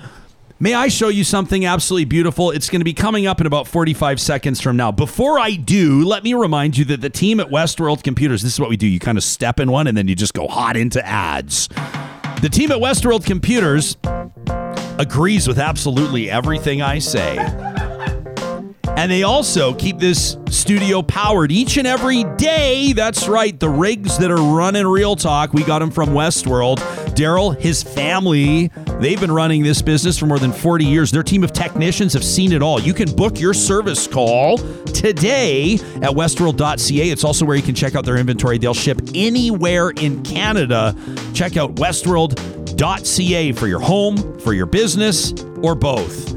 The team at Dairy Queen wanted me to remind you that right now they've got some burger deals. 2 single cheeseburgers for $5, 2 for $5, or 2 double cheeseburgers for $7. These are the 100% all beef patties topped with processed cheddar cheese, pickles, ketchup, mustard, served on a warm toasted bun. And my little man, Wyatt Rudy, wanted me to remind all of you that they've got ice cream too. Rich, hot fudge. The Dairy Queens of Northwest Edmonton and Sherwood Park, you'll find them at Nemeo, Palisades, Newcastle, Westmount, Y Gardens, and Baseline Road. Also, big shout out to the team at Grand Dog Essentials Quality Raw Food. It's what we feed our dogs. It's what we feed our 4-legged family members, the quality raw food that's been, we can't technically use the word prescribed, but that's really what it is. They're nutritional experts. Their team has consulted with us. We've tried a couple of things for both of our dogs who have issues with their guts. Both of them have never looked healthier. That's what the team at Grand Dog does. They solve problems. They also deliver that quality raw food to your door in Calgary, Edmonton, and Central Alberta. Use the promo code REALTALK for 10% off your first-time order at granddog.ca. That's Grand Dog Quality Raw Food. Got a lot of people talking about drinking. You know what? I love these types of conversations where people say, someone the other day said to me when I was promoting and joyously promoting with great excitement, the Jespo Pisco Sour from Sea Change Brewing Company. As you should. Yeah, of course. And I don't apologize for it. I never will. But I also, that doesn't mean I can't be aware of other people's challenges and sensitive to it, right? You know, I didn't respond to the person, as a matter of fact. I'm still counting until I respond to them because it was a bit of a sort of it was a harsh message. But the person said, it's really sad to me that it requires alcohol to have real talk. And I sort of thought, well, that's a bit of a strange comment because we don't booze it on the show. But I understand for someone that grew up in a home where alcohol was a real problem, for someone that's been subjected to abuse, for someone whose loved one was killed by a drunk driver. There are many reasons. And I appreciate these conversations on the live chat where, some people are talking about their relationship with alcohol. And I think that these conversations are so important. It is it's true. Crazy James chimes in and says, I realized in high school, I could very easily have a big problem. He says, so basically, James says, even before conversations about my meds came into the mix, I'd already quit drinking, right? And people have many reasons why they make their decisions. Haas, I gave up drinking when I realized weed doesn't cause hangovers. Very true. But alcohol is so, and I'm happy to acknowledge this because it's true. Alcohol is so normalized, absolutely, in our society, isn't it? Like you show up to the Real Talk block party, there's going to be shot skis, beers, whiskeys. Maybe we'll have some food, so there's something to soak it all in. But really, that's how we talk, right? Yeah. Can you imagine if we treated other substances the same way? Conversations about supervised consumption sites, for example. A lot of people will push back. I bet you some people are tweeting about their disdain for supervised consumption sites, literally sitting on their bar stool, right? On their fourth Johnny Walker. We don't talk about different substances in the same way, and we don't normalize sobriety or teetotaling. like we do alcohol. Like if someone says I'm not drinking, people feel entitled to ask why, right? Or Absolutely. people think that, oh really? What's going? Or are you pregnant? Are you sick? Are you trying to lose weight? Or do you have a problem? What's the reason why? What's up with that? Why aren't you drinking? I mean, I don't drink. And so I will just flag for everybody that Ryan has done this amazing job. There is the beer fridge, but I've got a shelf and a half. It's actually, there's a creep. It started with a half shelf. It started with a half shelf and it's starting to creep. All my soda water, I have a lot of selection of soda water. There's a lot of selection. Lots.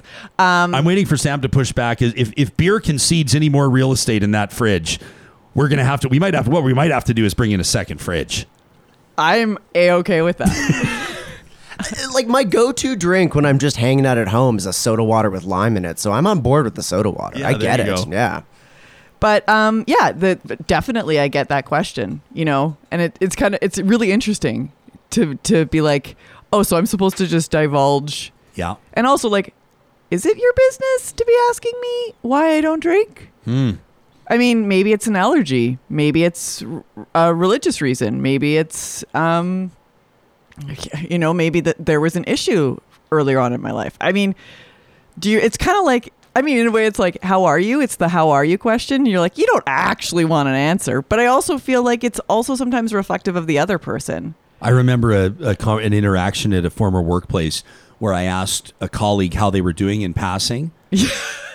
And then he gave me a real answer. Oh, no. But it was amazing.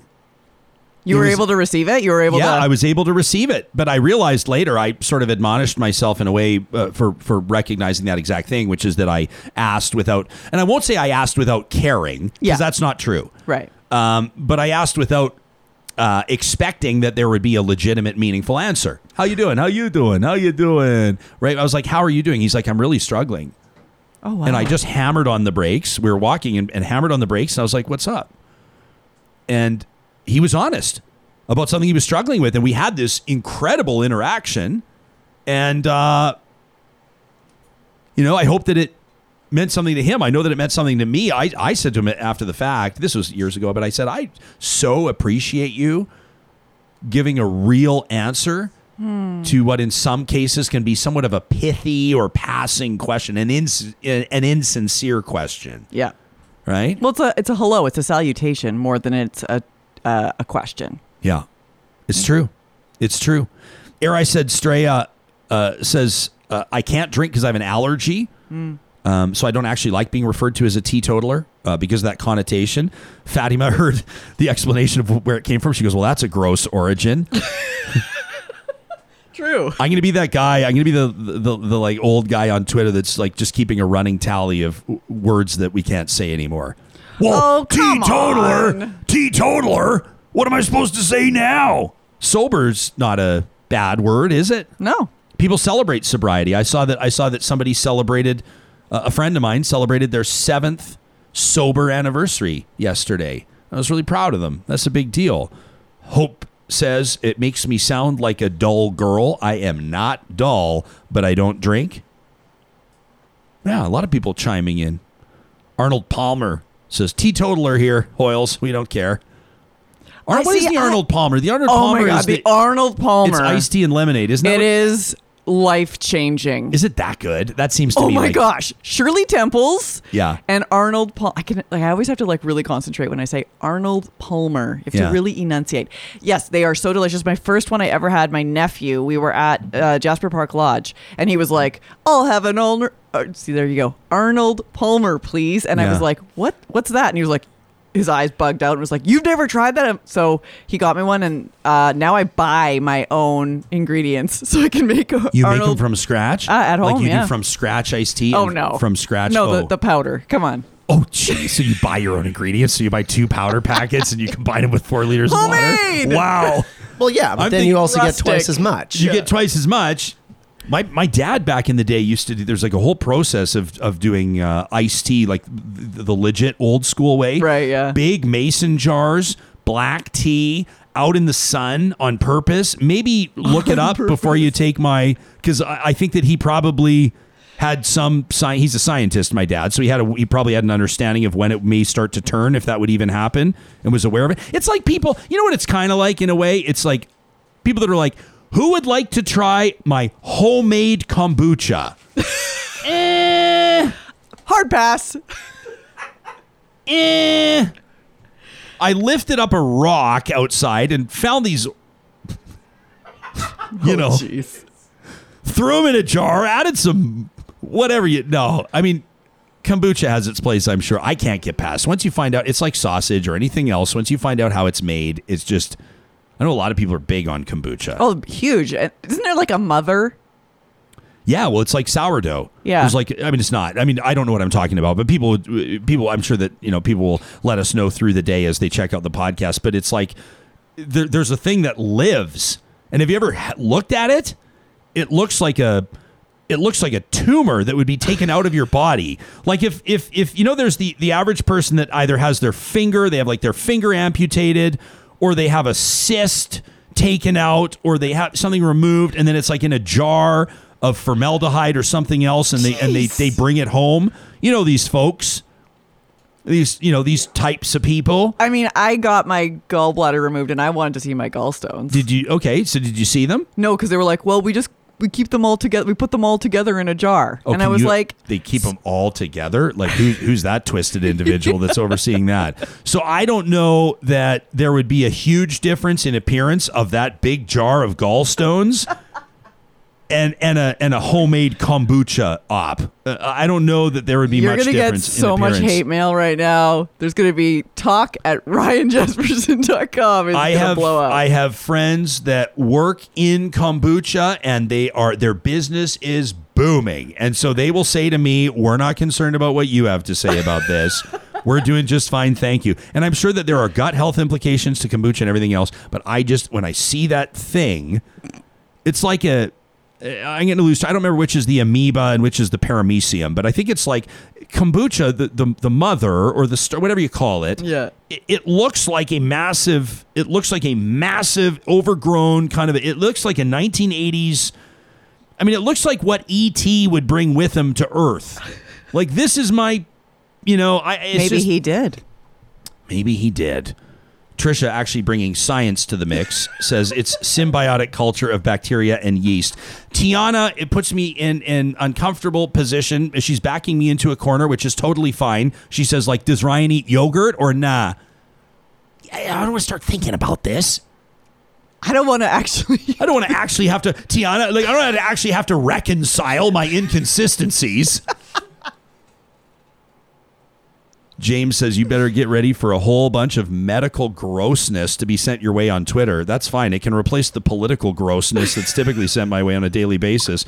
Kim's 15-year-old got a kombucha baby. Like, a kombucha baby for her birthday. She says, from my sister. Kim says, so gross. It's in the cupboard right now. But she made some good drinks if you like that kind of a thing. Okay. Let's find out I don't know if our next guest is a kombucha guy or not. I do know that he's wildly entertaining. I'm thrilled that he's made time to join us here on the show. He is a columnist, read from coast to coast to coast in the National Post, my good friend, Tristin Hopper. Welcome back to the show, my man. Good to be here. This is, clearly the best show in Canada, and I'm on all of them. Thank you. Yeah, well, I'm glad that you recognize that. Sometimes we figure it goes without saying, but it's always nice to hear it said. Are you a kombucha guy? So I do live in the West Coast, so I do exist around a lot of kombucha. The weirdest thing, when you were bringing up, it's SCOBY. That's what the weird slime alien thing is called. Yeah. If you look on used, like Craigslist, Facebook Marketplace around Victoria, you will constantly come across hippies trying to give away free SCOBYs. So it'll be like the jar from some stranger, like free slime, because it's like a religion. Like, it's not just like, have you ever just posted free Arnold Palmers on Facebook? Like, come to my house. I just want to convert you to this. But, you will constantly see like SCOBYs for free on the street. So then you've got the slime jar that's been out for God knows how long. No. So this is I could get into one of the many disturbing aspects of putting on this, Hard no. Yeah. And I mean, people now are starting to chime in on now people are talking about yogurt. I now see that bubble tea has entered the conversation here. So I don't know. I mean, for me, it's, and you would probably quite rightfully be able to just accuse me of being a little bit closed-minded on this. I bet people would say, Ryan, if you'd actually give it a chance, you may find that the health benefits of kombucha may outweigh any queasiness you may have about its origins. But for me, there's just, I can't. There are certain things when I'm looking at consuming them, I can't erase. There's too much. There's too big of a hurdle. This is why you may have seen on social media. The elites are always trying to get us to eat bugs. There's always some article in the Atlantic, like every few days. It's like, hey, we have to eat crickets for the future to survive. The planet can't take it unless we're eating bugs. This is why I have hope for the fact that we could actually be eating bugs in the future. Because when you actually break down a lot of our foods, my favorite food is sausage. That's a pig's literal, colon. They, wash out all the half-digested pig food and, the feces. And then they take all the other, leftover parts of the pig, grind them up, and then put it in there with some spices. Imagine if pigs found out what we were doing. They're like, you're doing what? It's delicious. It's never going to stop being delicious. I know how it's made. I've seen them being made. It's still a sausage. So all we need is just one or two clever marketing campaigns, and then I'll be chowing down crickets no problem. I interviewed a couple out of Edmonton, as a matter of fact, that have, I would say, a new business, but it's probably a few years old now, making cricket flour. It's flour made out of crickets. And I'm talking to them about their operation, and they were selling at farmers markets, and then they got it into grocery stores, which is obviously huge. And I'd be curious to see what the uptake was for people that are looking for those alternative proteins and sustainable proteins. But the more they're talking about this operation, and I'm trying to picture it and envision how it works, and I'm going, so you raise these crickets, you I don't know if you breed them or you raise them, or you got these warehouse full of crickets, and tell me about your operation. And Buddy finally says, by my fifth or sixth question, he goes, man, the whole operation is 100 square feet. He's like, we're raising crickets. So, yeah. Which, a family member lives on an acreage just north of Victoria. There's some child yelling in the background. Nothing to do with me. Bring the child on. We can do it like a family interview. It's no problem. Hey, F. Yeah, I'm down here. Okay. Yeah. We'll see. We'll get opinion on who's open to eating what. Highly unprofessional. Who's open to eating what? Yeah. I'm wearing a suit just like you. Yes. I don't have children yelling at me. Yeah. Okay. Anyway. It's okay. Are you? How have you been doing on the working from home thing? Are you? Do you? I mean, it seems to me. I was working from home before everybody was working. From home. You've been working from home for years, right? Yeah, there's no National Post bureau out of Victoria. So I actually, even when I lived in Edmonton, I was figuring out a way from doing it from home. So I eat better. I mean, I used to be eating just sandwiches. See that? Yeah, let's say hi. Who is this, Tristin? This is Effie. Oh, she ran away! Oh! Okay. Her first shot at her 15 minutes. It'll happen later. Mm-hmm. It'll happen later. But so you've been working from home for ages and ages. Oh yeah. We've been talking an interesting conversation today about a couple of labor lawyers about an hour ago about whether or not employers should or can require vaccinations, for employees, and what the implications would be, and whether there's implications for private or publicly traded businesses or unionized workforces or otherwise. Do you have an opinion? I love talking to you. Typically what we'll do when you and I speak is we'll get to the point of the interview about 40 minutes in. And in the meantime, we'll just swerve all over the place because I appreciate your gut instinct take on things. You've had a lot of states in the U.S. who are like, we ban vaccination passes, and if you're like a cruise line that requires vaccination, that's not allowed. You're basically, and I'm seeing, some of my rural, my very good rural friends on Facebook who are comparing this to fascism. They're posting pictures of some Gauleiter demanding to see someone's papers and comparing this to the vaccination regime. I'm not so sure. I'm more. If you're more on sort of the libertarian side of things, you believe that a business owner should be able to do whatever they want, up to and including only vaccinated people allowed in here. She has socks. She has new socks. Pants. Can we talk about the socks? Can she show us the socks? I mean, everybody can get them. Look at those. Hey, how come? Can anybody confirm? Whenever a kid picks their own shoes, like puts their own shoes on, it's always wrong 100% of the time. Always the left on the right and the right on the left. It's never correct. I'm wondering if I'm raising an Ivy Leaguer because he gets the left and right correct. But he consistently, you know where I thought you were going with this, which I see that your beautiful girl has done the same thing as my beautiful boy every single time he dresses himself, is mismatched socks. And I think that they might be on. It's intentional. I'm neurotic about getting matched socks, and I feel like he's much more liberated than me. There have been times, there are days where I just let her dress herself to an extent. And basically children, it is Pride Month. If allowed to just sort of pick their own clothing, it's basically a pride parade every day. So she would do, the full rainbow, the boa, some, crazy hats, the different socks. So yeah, exactly. I love it. Can we say hi to her? Can we welcome her to Real Talk, to the show? Oh, she ran away. She ran away. I noticed she's wearing socks, not shoes. This is my hard segue into your piece in the National Post. It prompted a Real Talk Twitter poll. It prompted about a half hour of discussion, and now here you are. Is it okay to wear shoes inside the house? Writes Tristin Hopper, only if you're an abject barbarian. How did this get on your radar? This got on my radar because I was on some corner of the internet, and it's my job to sort of keep in touch with what's going on.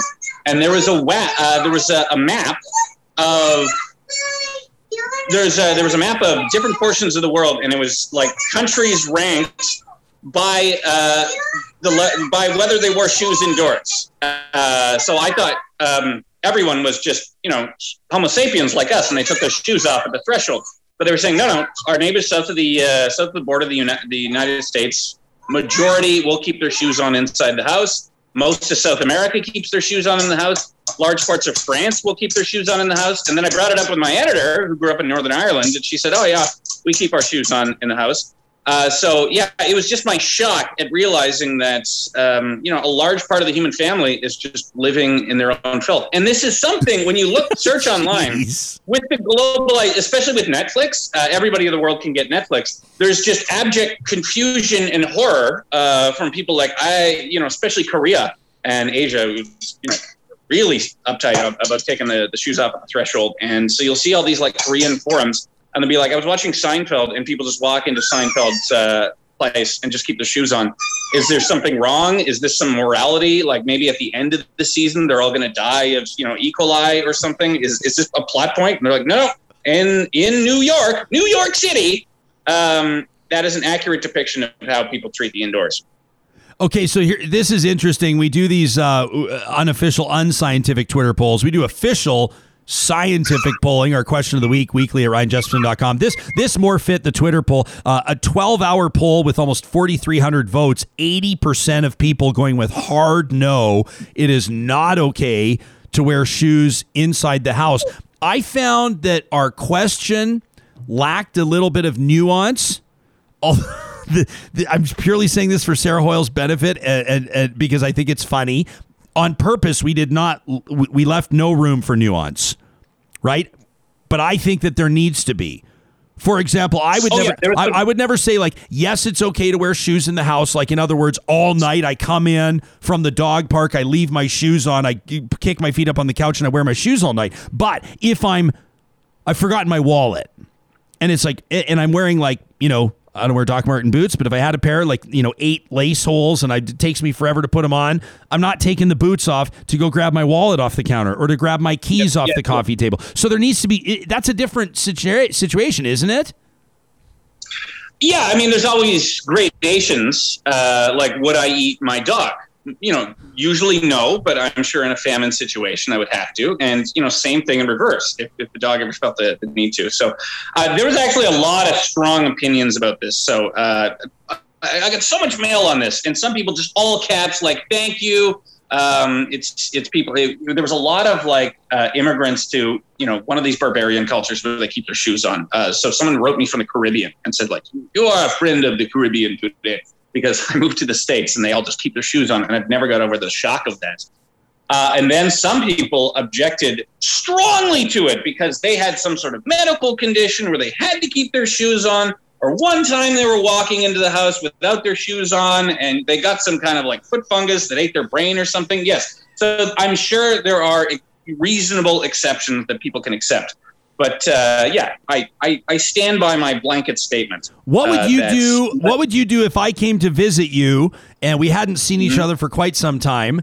And I came and I popped in and you noticed that because my arms are full because I'm bringing you like a broccoli casserole and I'm bringing over a nice, a bottle of kombucha for you and we're going to socialize. And you noticed that as I'm walking into your living room and then into your kitchen, you've noticed I've left my shoes on. Would you say something? Yeah, I'd say, what are the shoes doing on? In fact, I'll take it a step further. I'm kind of, I'm like preaching to others. So when I go to someone's house and they're like, leave your shoes on, I take them off. Like, no, you don't know how to run your own house. I shall be removing my footwear at this time. So there's kind of like so you're a bit of a virtue signaler when it comes to your shoes indoors policy. Yeah, I should almost like take Instagram photos of me like in various indoor locations around the world with my shoes, like me at Westminster Abbey, various mosques and temples around the world. Do you remove your footwear on an airplane, on a crowded airplane? No, that's a different kind of horror because then you're exposing your sweaty feet to the. So I have the opposite opinion on that. Yeah, in that case, because that is another problem. We've just completely abandoned any, sense of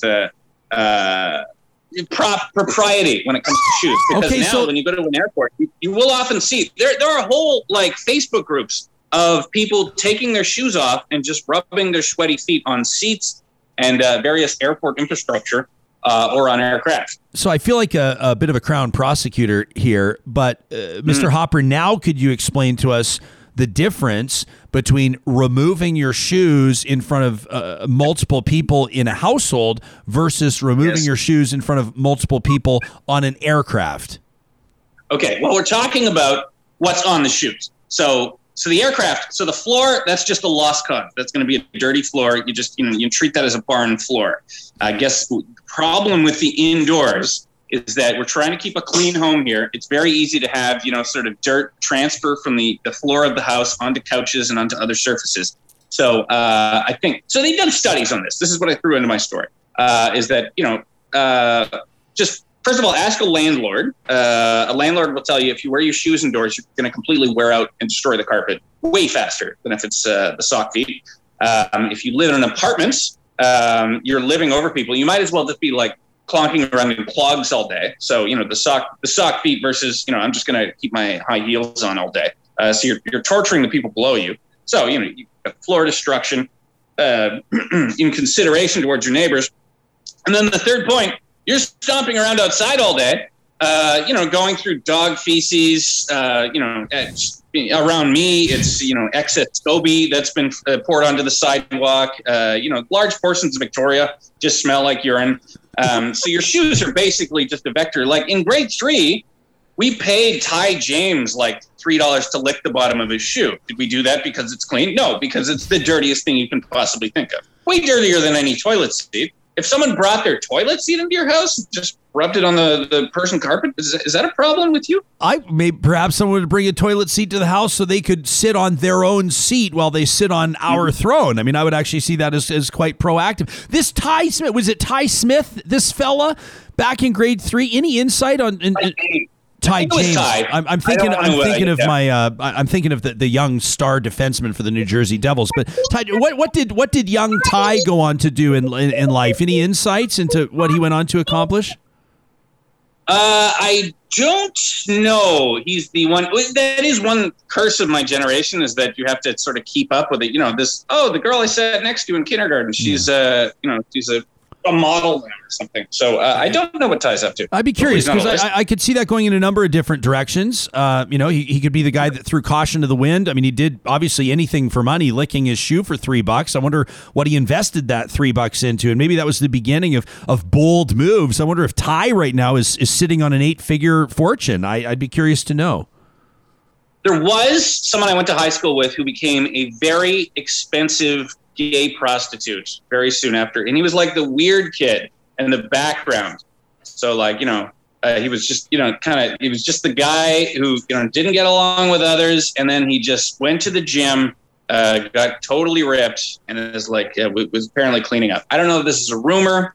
I heard it through my normal gay channel, so this isn't some sort of homophobic screed against him. But yeah. What follow who you went to school with. Do you have a recommended gay channel for people that would be curious on gay updates, gay headlines, gay perspectives? Gay channel. Oh no, it's all over the place. It's now. All okay. I was just curious. People are now wondering, Tristin, if you have strong opinions on people that would wear street clothes in the sheets for naps. Inside the sheets. I did that yesterday. I took a nap for very good reasons.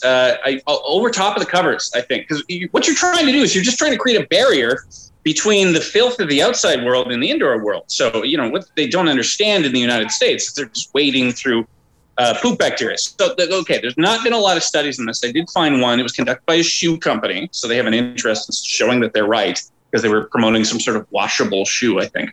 But, if you take an average shoe, brand new, Adidas, right out of the box, and you walk around outside and then you test it, you're going to find a lot of bacteria, and you're not good yogurt bacteria. It's going to be poop bacteria. So things like E. coli and other such things of that nature. So this isn't me with my weird germs. Like you will be swimming in poop if you keep going with this shoes indoors. I've been wondering about people that have been taking your side on this. In responding to our Twitter poll based on your piece in the National Post. Wear shoes indoors? I'm getting a lot of pushback. Well, that's because this is a hard-hitting interview, Tristin. This is real talk. I don't suppose you expected just to show up this morning and mail it in and talking about shoes indoors. No. But I got a lot of pushback from people that were talking about feces and poo and all this. And I'm going, where are you people walking? Like, where do you people go? Everywhere. If you go. If you walk through a field, a dog has taken a dump there at some point. Right, but I'm not just, like it sounds to me like some of these folks, they go, well, if I get back from the dog park with poo all over my shoes, I'm going, that doesn't really happen to me when I go to the dog park because I avoid it. I don't know if maybe we got to talk about, maybe we should help some people and let them understand that if you avoid the landmines, your shoes can stay more clean. I mean, we've got some great points even now coming in, like Haas pointing out, carpet is way more gross than shoes, which Haas might actually be right. Donna says, what if we're wearing sandals? Says a lot of people don't want my footprints all over their hardwood. Greg says if you go to someone's house and you're wearing sandals, it's way more respectful to keep your sandals he asks the question, is it more respectful to keep your sandals off and walk around barefoot, or do you keep the sandals on? I mean, I've been in this situation many times, Tristin, where I'm trying to choose footwear, but if the footwear requires no socks and I'm going to a party where I don't know about the shoes on policy in the house, I'm going to have to change my entire outfit because I can't end up going barefoot. It will destroy, any preconceived notions that anybody may have. If I'm going barefoot at a party and people see my hobbit feet, it's going to go in a bad way. Yeah. Well, there is a very easy solution for this. It is followed all around the world, particularly in Russia. So Russia, pretty well-dressed people, lots of high-end parties in Moscow. You bring a second pair of indoor shoes. So you just like Mr. Rogers. So as a part of your fancy outfit, you've got your outdoor shoes covered in poop, and then you leave those in the front room. Right. And then you have your non-poopy shoes, and you bring those in. I mean, if you had, it would be the same of any other article of clothing. If you had a hat that was covered in poop, you would leave that at the threshold. Maybe you'd bring a non-poop hat for social occasions. Yeah. Trevor M. is wondering when I'm going to ask you any actual questions. And I don't understand that. Oh, yeah, I know actual things about things that matter. But these are all actual questions. They are, yeah. And these are questions. The attention this got way more attention because if you've grown up taking your shoes off at the threshold, it's horrifying to realize that there's people who do it. And, luckily we live in a society of peace. Because if I make fun of religious wars, it's like, oh yeah, the Catholics want to war with the Protestants. That's stupid. It's all the same God, isn't it? But I would go to I would go to war with the shoes and door crowd if it ever came to that. I mean, I've long admired your ability to infuriate people on a number of fronts, which is why I always find our conversations to be so wonderful. What's your neck of the woods doing about mask bylaws, return to normal, reopening, the whole 9 yards. What are you picking up with where people are at with regards to mentally moving on? I understand this is loaded language. I understand some people are going to be furious to point out that people are still getting COVID. People are still in the hospital with COVID, but the case numbers are way down. People are talking about emerging for summer. And the cases have separated from, so throughout most of the pandemic, if cases went up, you had a lagging indicator. Deaths would be expected to go up. But I mean, we've done really well with vaccinations, and that was really hard on the federal government for its vaccination policy. They completely screwed up that file in the first months, but the vaccination rollout has been way faster than I think anybody anticipated. And that 4-month dosage gap, that's another controversial. People got mad about, I was supposed to get it in 2 weeks and I had to wait 4 months. As a result of that, that's the smartest thing we've done all pandemic. That completely stretched our supply and ensured that millions more people would have at least some immunity as fast as possible. So, you're right. Cases are going down and sort of deaths is separated from those cases. So we're at the point now where our daily COVID deaths federally are getting lower than you would expect pneumonia and flu deaths to be in a normal year. So in a normal year, roughly 12 people a day are going to die of some respiratory disease like flu or pneumonia. And now, late last week, we were looking at like 12, 11 COVID-19 deaths a day. So, the risk from this pandemic has gone just absolutely way down. So I think you're right. I think there's some people who are not mentally prepared for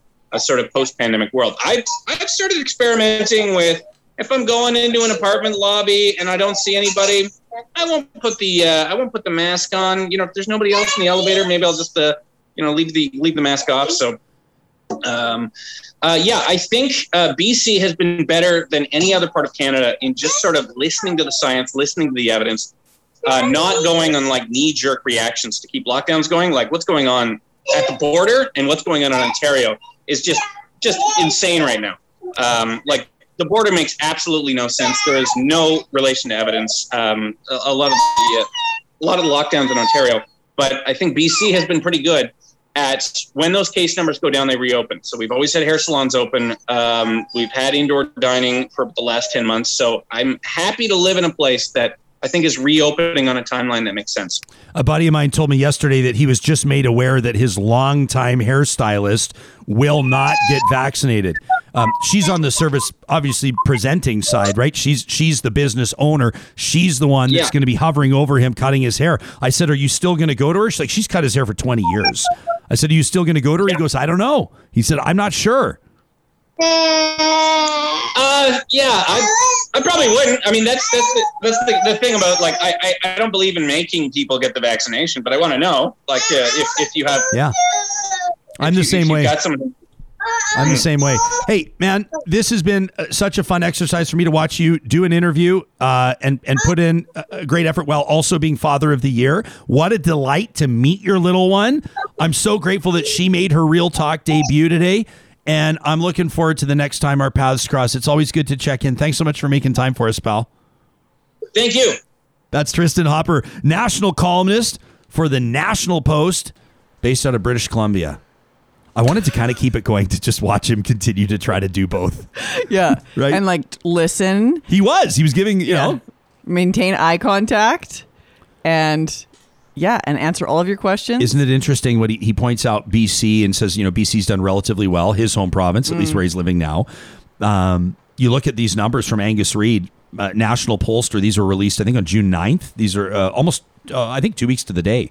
Francois Legault, Premier Legault in Quebec, 66% approval. John Horgan in BC is right behind him on his heels. Premiers Fury and Moe are all doing relatively well. Blaine Higgs in New Brunswick at 55%. But these are premiers polling. Premier Rankin in Nova Scotia, 53%. Then there's a big drop, right? So you've got 66% Legault, 63% Horgan. Doug Ford in Ontario, 35%. Brian Pallister, 33%. Premier Jason Kenney, 31%.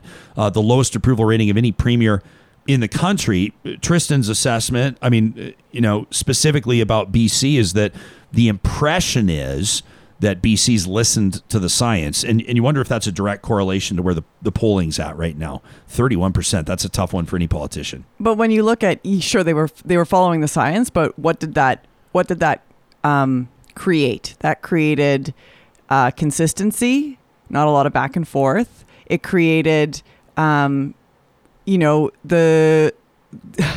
situation where the pandemic wasn't, going all over the place and up and down and spiking. And can we also point out that there's some inconsistency with people? I'm holding a jerry can in a match right now. Oh boy, here we go. People were listening a lot of people were listening to the science up until recently.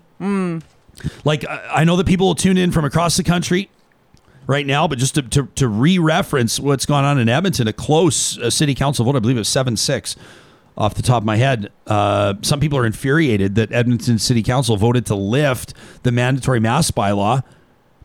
Like it or not, they're listening to the science. The councillors that voted to lift the mandatory mask bylaw are listening to and paying attention to the data from and using the mile markers provided by Dr. Dina Hinshaw, Alberta's Chief Medical Officer of Health. Like it or not, that's 100% it. Okay, so we're saying that that's science? Yeah. Public health officials have been providing data and insight and expert opinion for the last 18 months on how numbers, like R values or infections or hospitalizations or ICU admissions or deaths, factor in or should factor into public policy, into the politics of the pandemic, into public policy. And we as a population have essentially been informed that when numbers get to a certain point or a certain level, then some restrictions can be eased. That's been the impetus the entire time. Except now it's going in the other direction, right? When numbers were going up, when they were skyrocketing, and they were saying, look at all these new infections, look at these hospitalizations, look at the rates of infection, look at the variants, look at how contagious they are, look at all of these numbers, data, evidence, science. That is why we must lock down. That is why we must close this. That is why we must require masks. That is what, right? But now that the numbers are dropping and the stats are dropping, and politicians are, I think in some circumstances, some of them in an effort at prudence are saying we're not quite ready yet. And our vote is to keep the mask bylaw in place. Other politicians are saying if we were listening to expert opinion and data and science and numbers before, we should continue to do so now. And the numbers show that we're at a point where they can start easing restrictions. And that's why they're voting the way they are. I didn't cast a vote on council. I'm just saying that I would think that would have factored into many of the city councillors that said we're going to vote to lift it.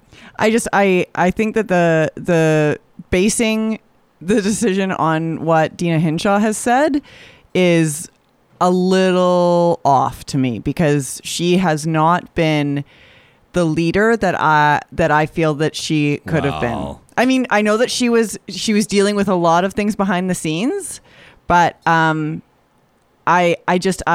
take issue with the idea of, okay, so now we can listen to her. So you're saying we shouldn't listen to her? You're saying who should we trust instead of her? Who should we listen to instead of her? I would actually look to, just because I know what I have witnessed is that she's very much aligning herself with the UCP government. I don't know. And so to me, I would go, okay, so what's the Canadian mental health officer? What's being said from that office? What respectfully, what on earth, what credibility does the Canadian Mental Health Association have on discussing mask bylaws? Did I say mental health? Yeah. Sorry, I didn't mean mental health. I just meant okay. So you're talking health. like Theresa Tam? Yes. Sorry. Yeah. Woo. Okay. I'm going, yeah, no, I don't. Okay. Yeah, I don't know. I first of all, really interesting. Several months ago, I called out Dr. Dina Hinshaw publicly, and it gained a lot of traction. Dr. James Talbot, previously Alberta's Chief Medical Officer of Health, reached out, gave us a great interview. And I would encourage people to check that out. He was very candid, and he described the real challenges that can come along with the job. I'm not an apologist for Dr. Dina Hinshaw. I don't think that she should be beyond criticism. I think that there have been... it's a very challenging position, and I think it's probably extremely difficult to understand the role that a public health official would play in a pandemic, never mind advising a government led by a stubborn, bullish individual like Jason Kenney. It's probably different for every other chief medical officer of health in the country than it is for the one in Alberta. I think I feel pretty safe making that statement. I just think that at some point, and I understand that some people are going to voluntarily wear masks for ages. People will wear, not just the cloth mask. People will wear the N95s because they don't feel comfortable being out in public with people. They don't know if these people are vaccinated or not.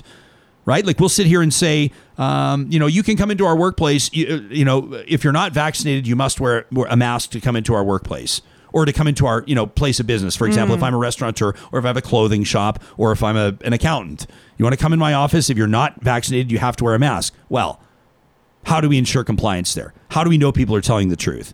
If people aren't vaccinated to a certain degree, I think it's safe to suggest that they have some cynicism around COVID. They have cynicism around the vaccine. They have cynicism around masks, So I think that, there are people that are going to proactively wear their own masks, N95s, to protect themselves, or because it gives them that sense of protection, or at least they're taking the steps that they can take. It's not a sense of protection. It is.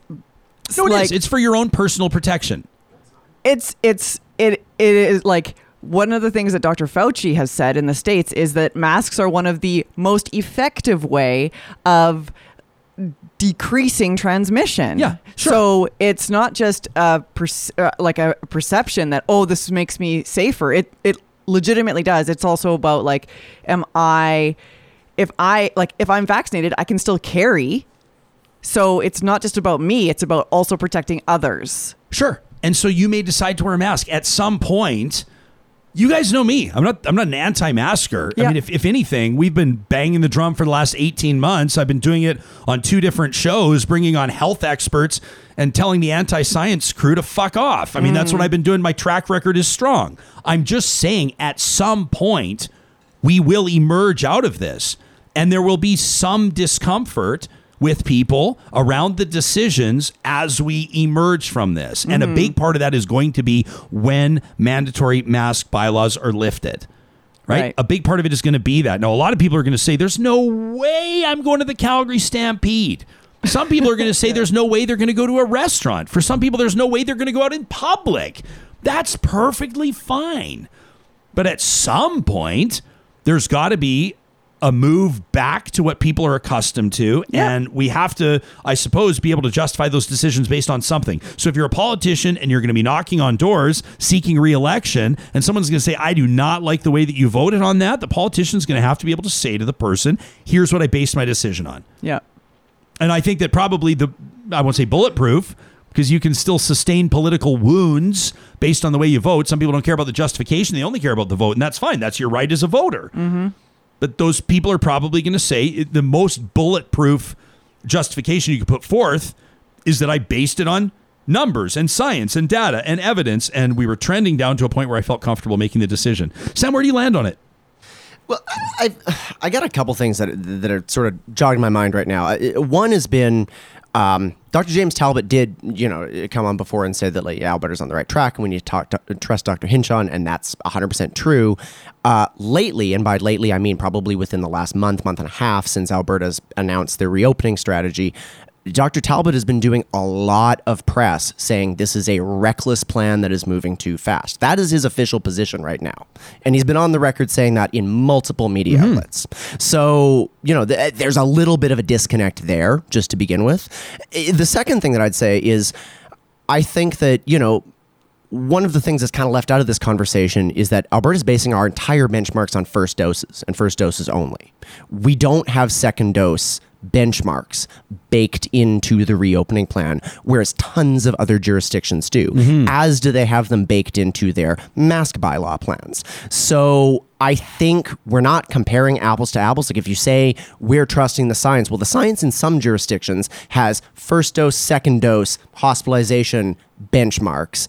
Alberta did away with all of that. So, I'm curious where the science is on this, because different health experts with different political bends tugging them in one direction or the other, because we know these decisions are partly political. No, but hang on a second. People need to understand, chief medical officers of health or medical officers of health do not dictate the political policy. They advise on the political policy.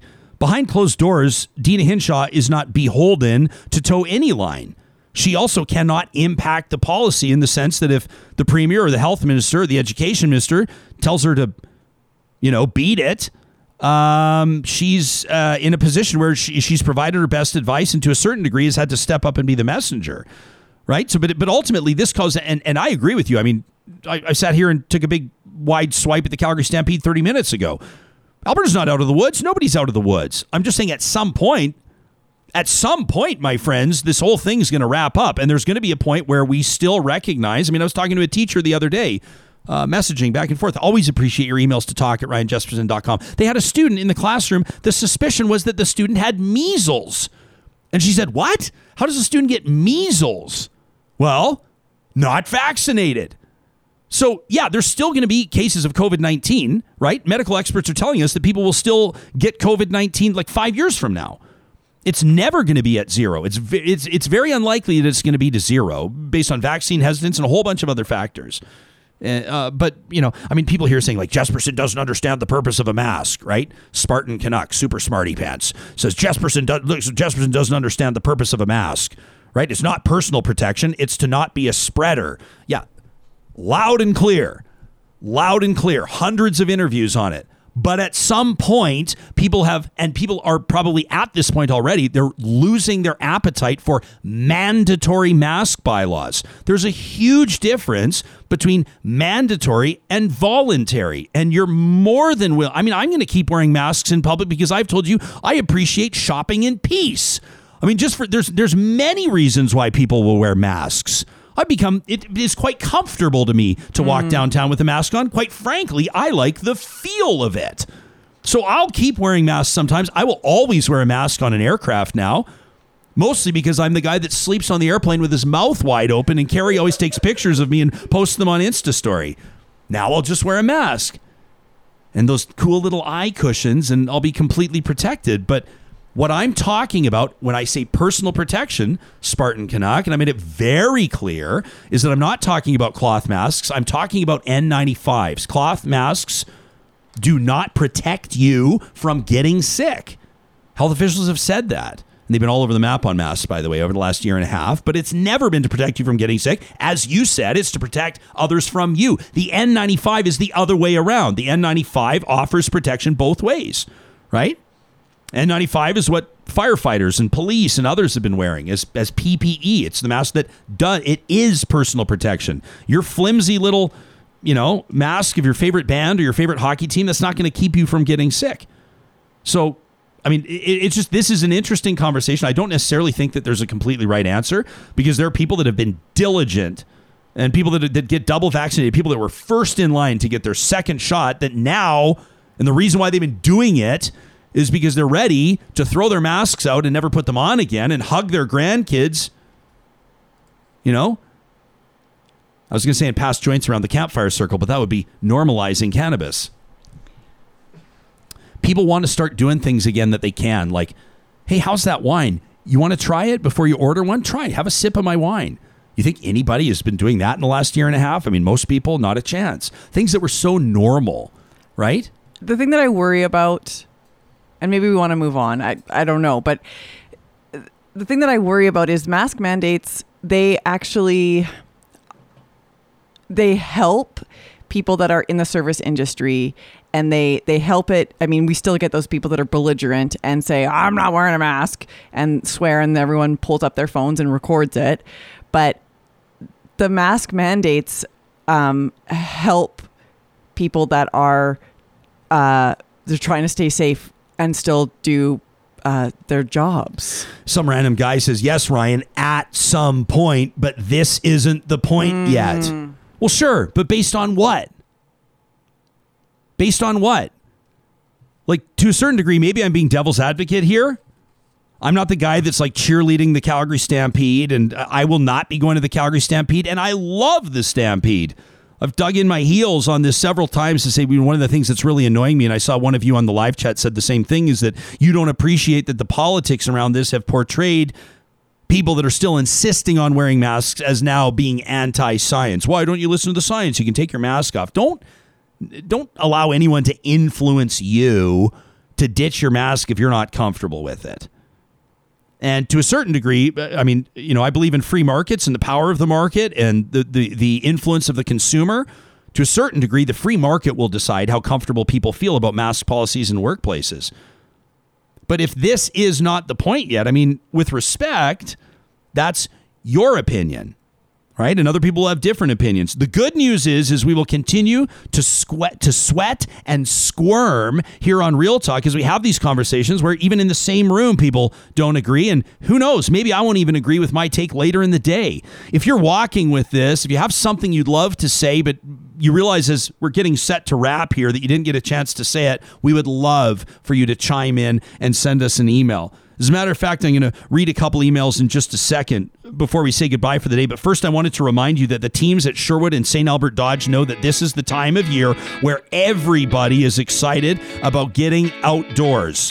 They're excited about saying goodbye to the rat race. Just like our conversation about lying flat earlier today, if that for you means pulling a boat, pulling a trailer, or getting out off the beaten path, Canadians have been trusting Ram trucks as their heavy haulers for decades. You won't find a better selection of Rams from the half ton all the way up to the big 1 tons at Sherwood and St. Albert Dodge. Check out their inventory online right now under the sponsors tab at ryanjesperson.com. Also wanted to remind you that the team at Friesen Brothers has you covered throughout this grilling season. For more than 65 years, they've been proudly supporting Alberta producers. That includes producers that are putting out some of the best vegan and vegetarian options across the country. You'll find them clearly labeled, easy to find at the 16 Friesen Brothers across the province of Alberta, including their new store in South Edmonton. You can check them out online, again, under the sponsors tab at ryanjesperson.com. Our friends at Local Waste want to remind you that integrity is so much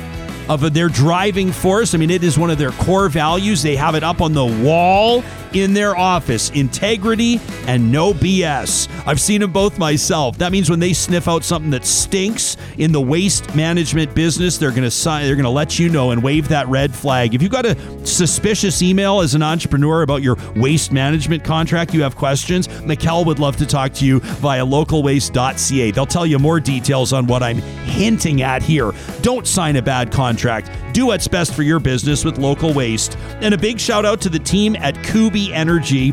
We want to remind you that this is the time of year where Jake and his team have their installation crews busy across Western Canada. Right now, an opportunity to knock $9,000 off your solar install.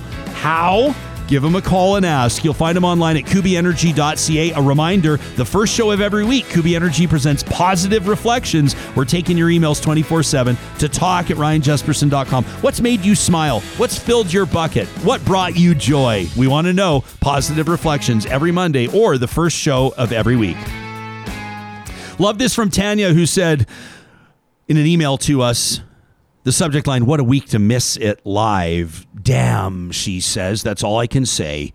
All my work commitments and meetings and important stuff kept me from catching the show live this week, which really burned me on a couple of occasions. She says, I loved your conversation with Sophie Pierre out in BC, that former residential school turned resort. What a conversation. She says, but particularly the great shoes indoors debate. She says, thanks for grabbing that baton and running with it, including today. I wasn't able to join in live, but it sure was fun watching it later. A much needed diversion after a couple of hard weeks. Tanya, we'll find reasons to distract us from the serious stuff every once in a while.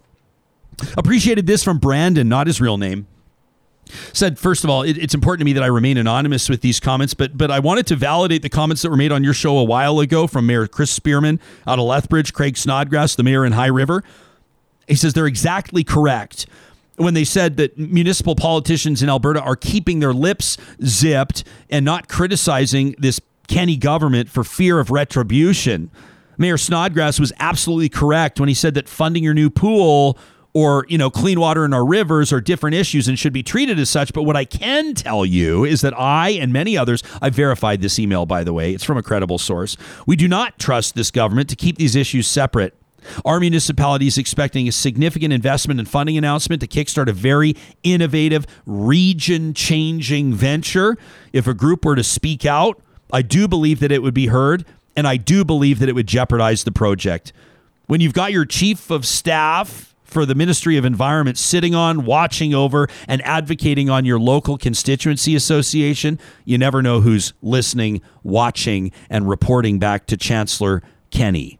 That's all for now, says Brandon, not his real name.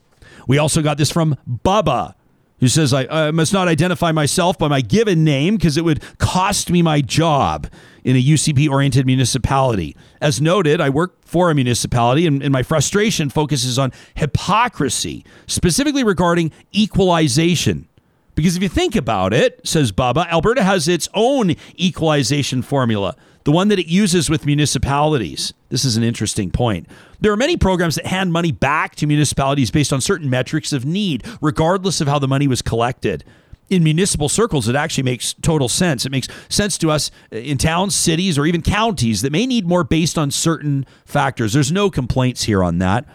But there's a new equalization formula in municipal Alberta that's wholly attributable to this government, and there's no way to defend it, and that's the provincial police funding formula.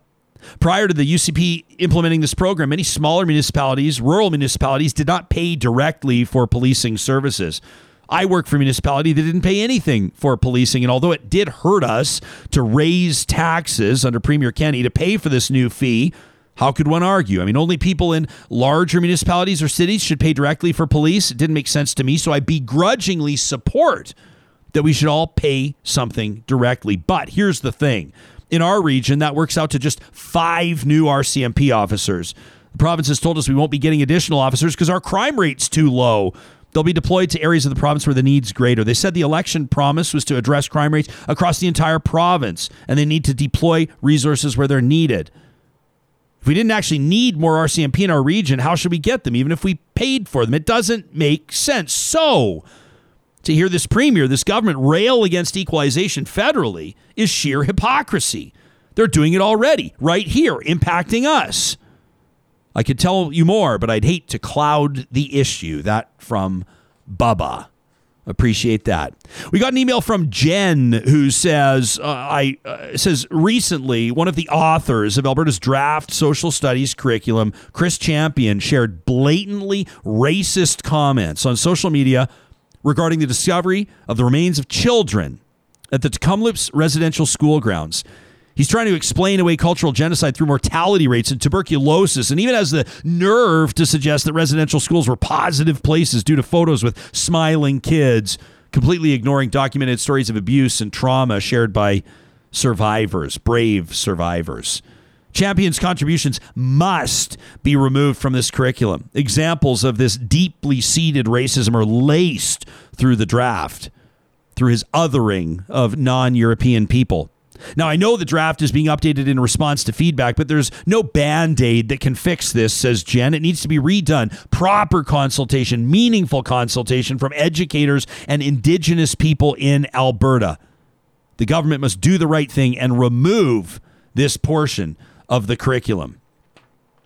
And I love this one from Bruce, who said, I appreciated your show last Tuesday. He says, I've been bewildered by people who deny the self-evident, that is COVID and the power of vaccines. Albert Camus, in his novel The Plague, warns us of chilling consequences. Quote, there is a terrible cogency in the self-evident. Ultimately, it breaks down all defenses. Bruce says, one of those pithy quotes to pack for an opportune moment. Wanted to leave you with that as you continue to have conversations with friends, neighbors, and loved ones about vaccines, about masks, and about everything else. We commit to continue to have uncomfortable conversations, to solicit different opinions, and to make meaningful strides in understanding where one another is coming from. Tomorrow, an amazing show in store, including the chief of Treaty A. We're going to get into some of the conversations we need to have around accountability and reconciliation, plus a possibility panel. What could Alberta look like 30 years from now? We'll go there and talk to you then.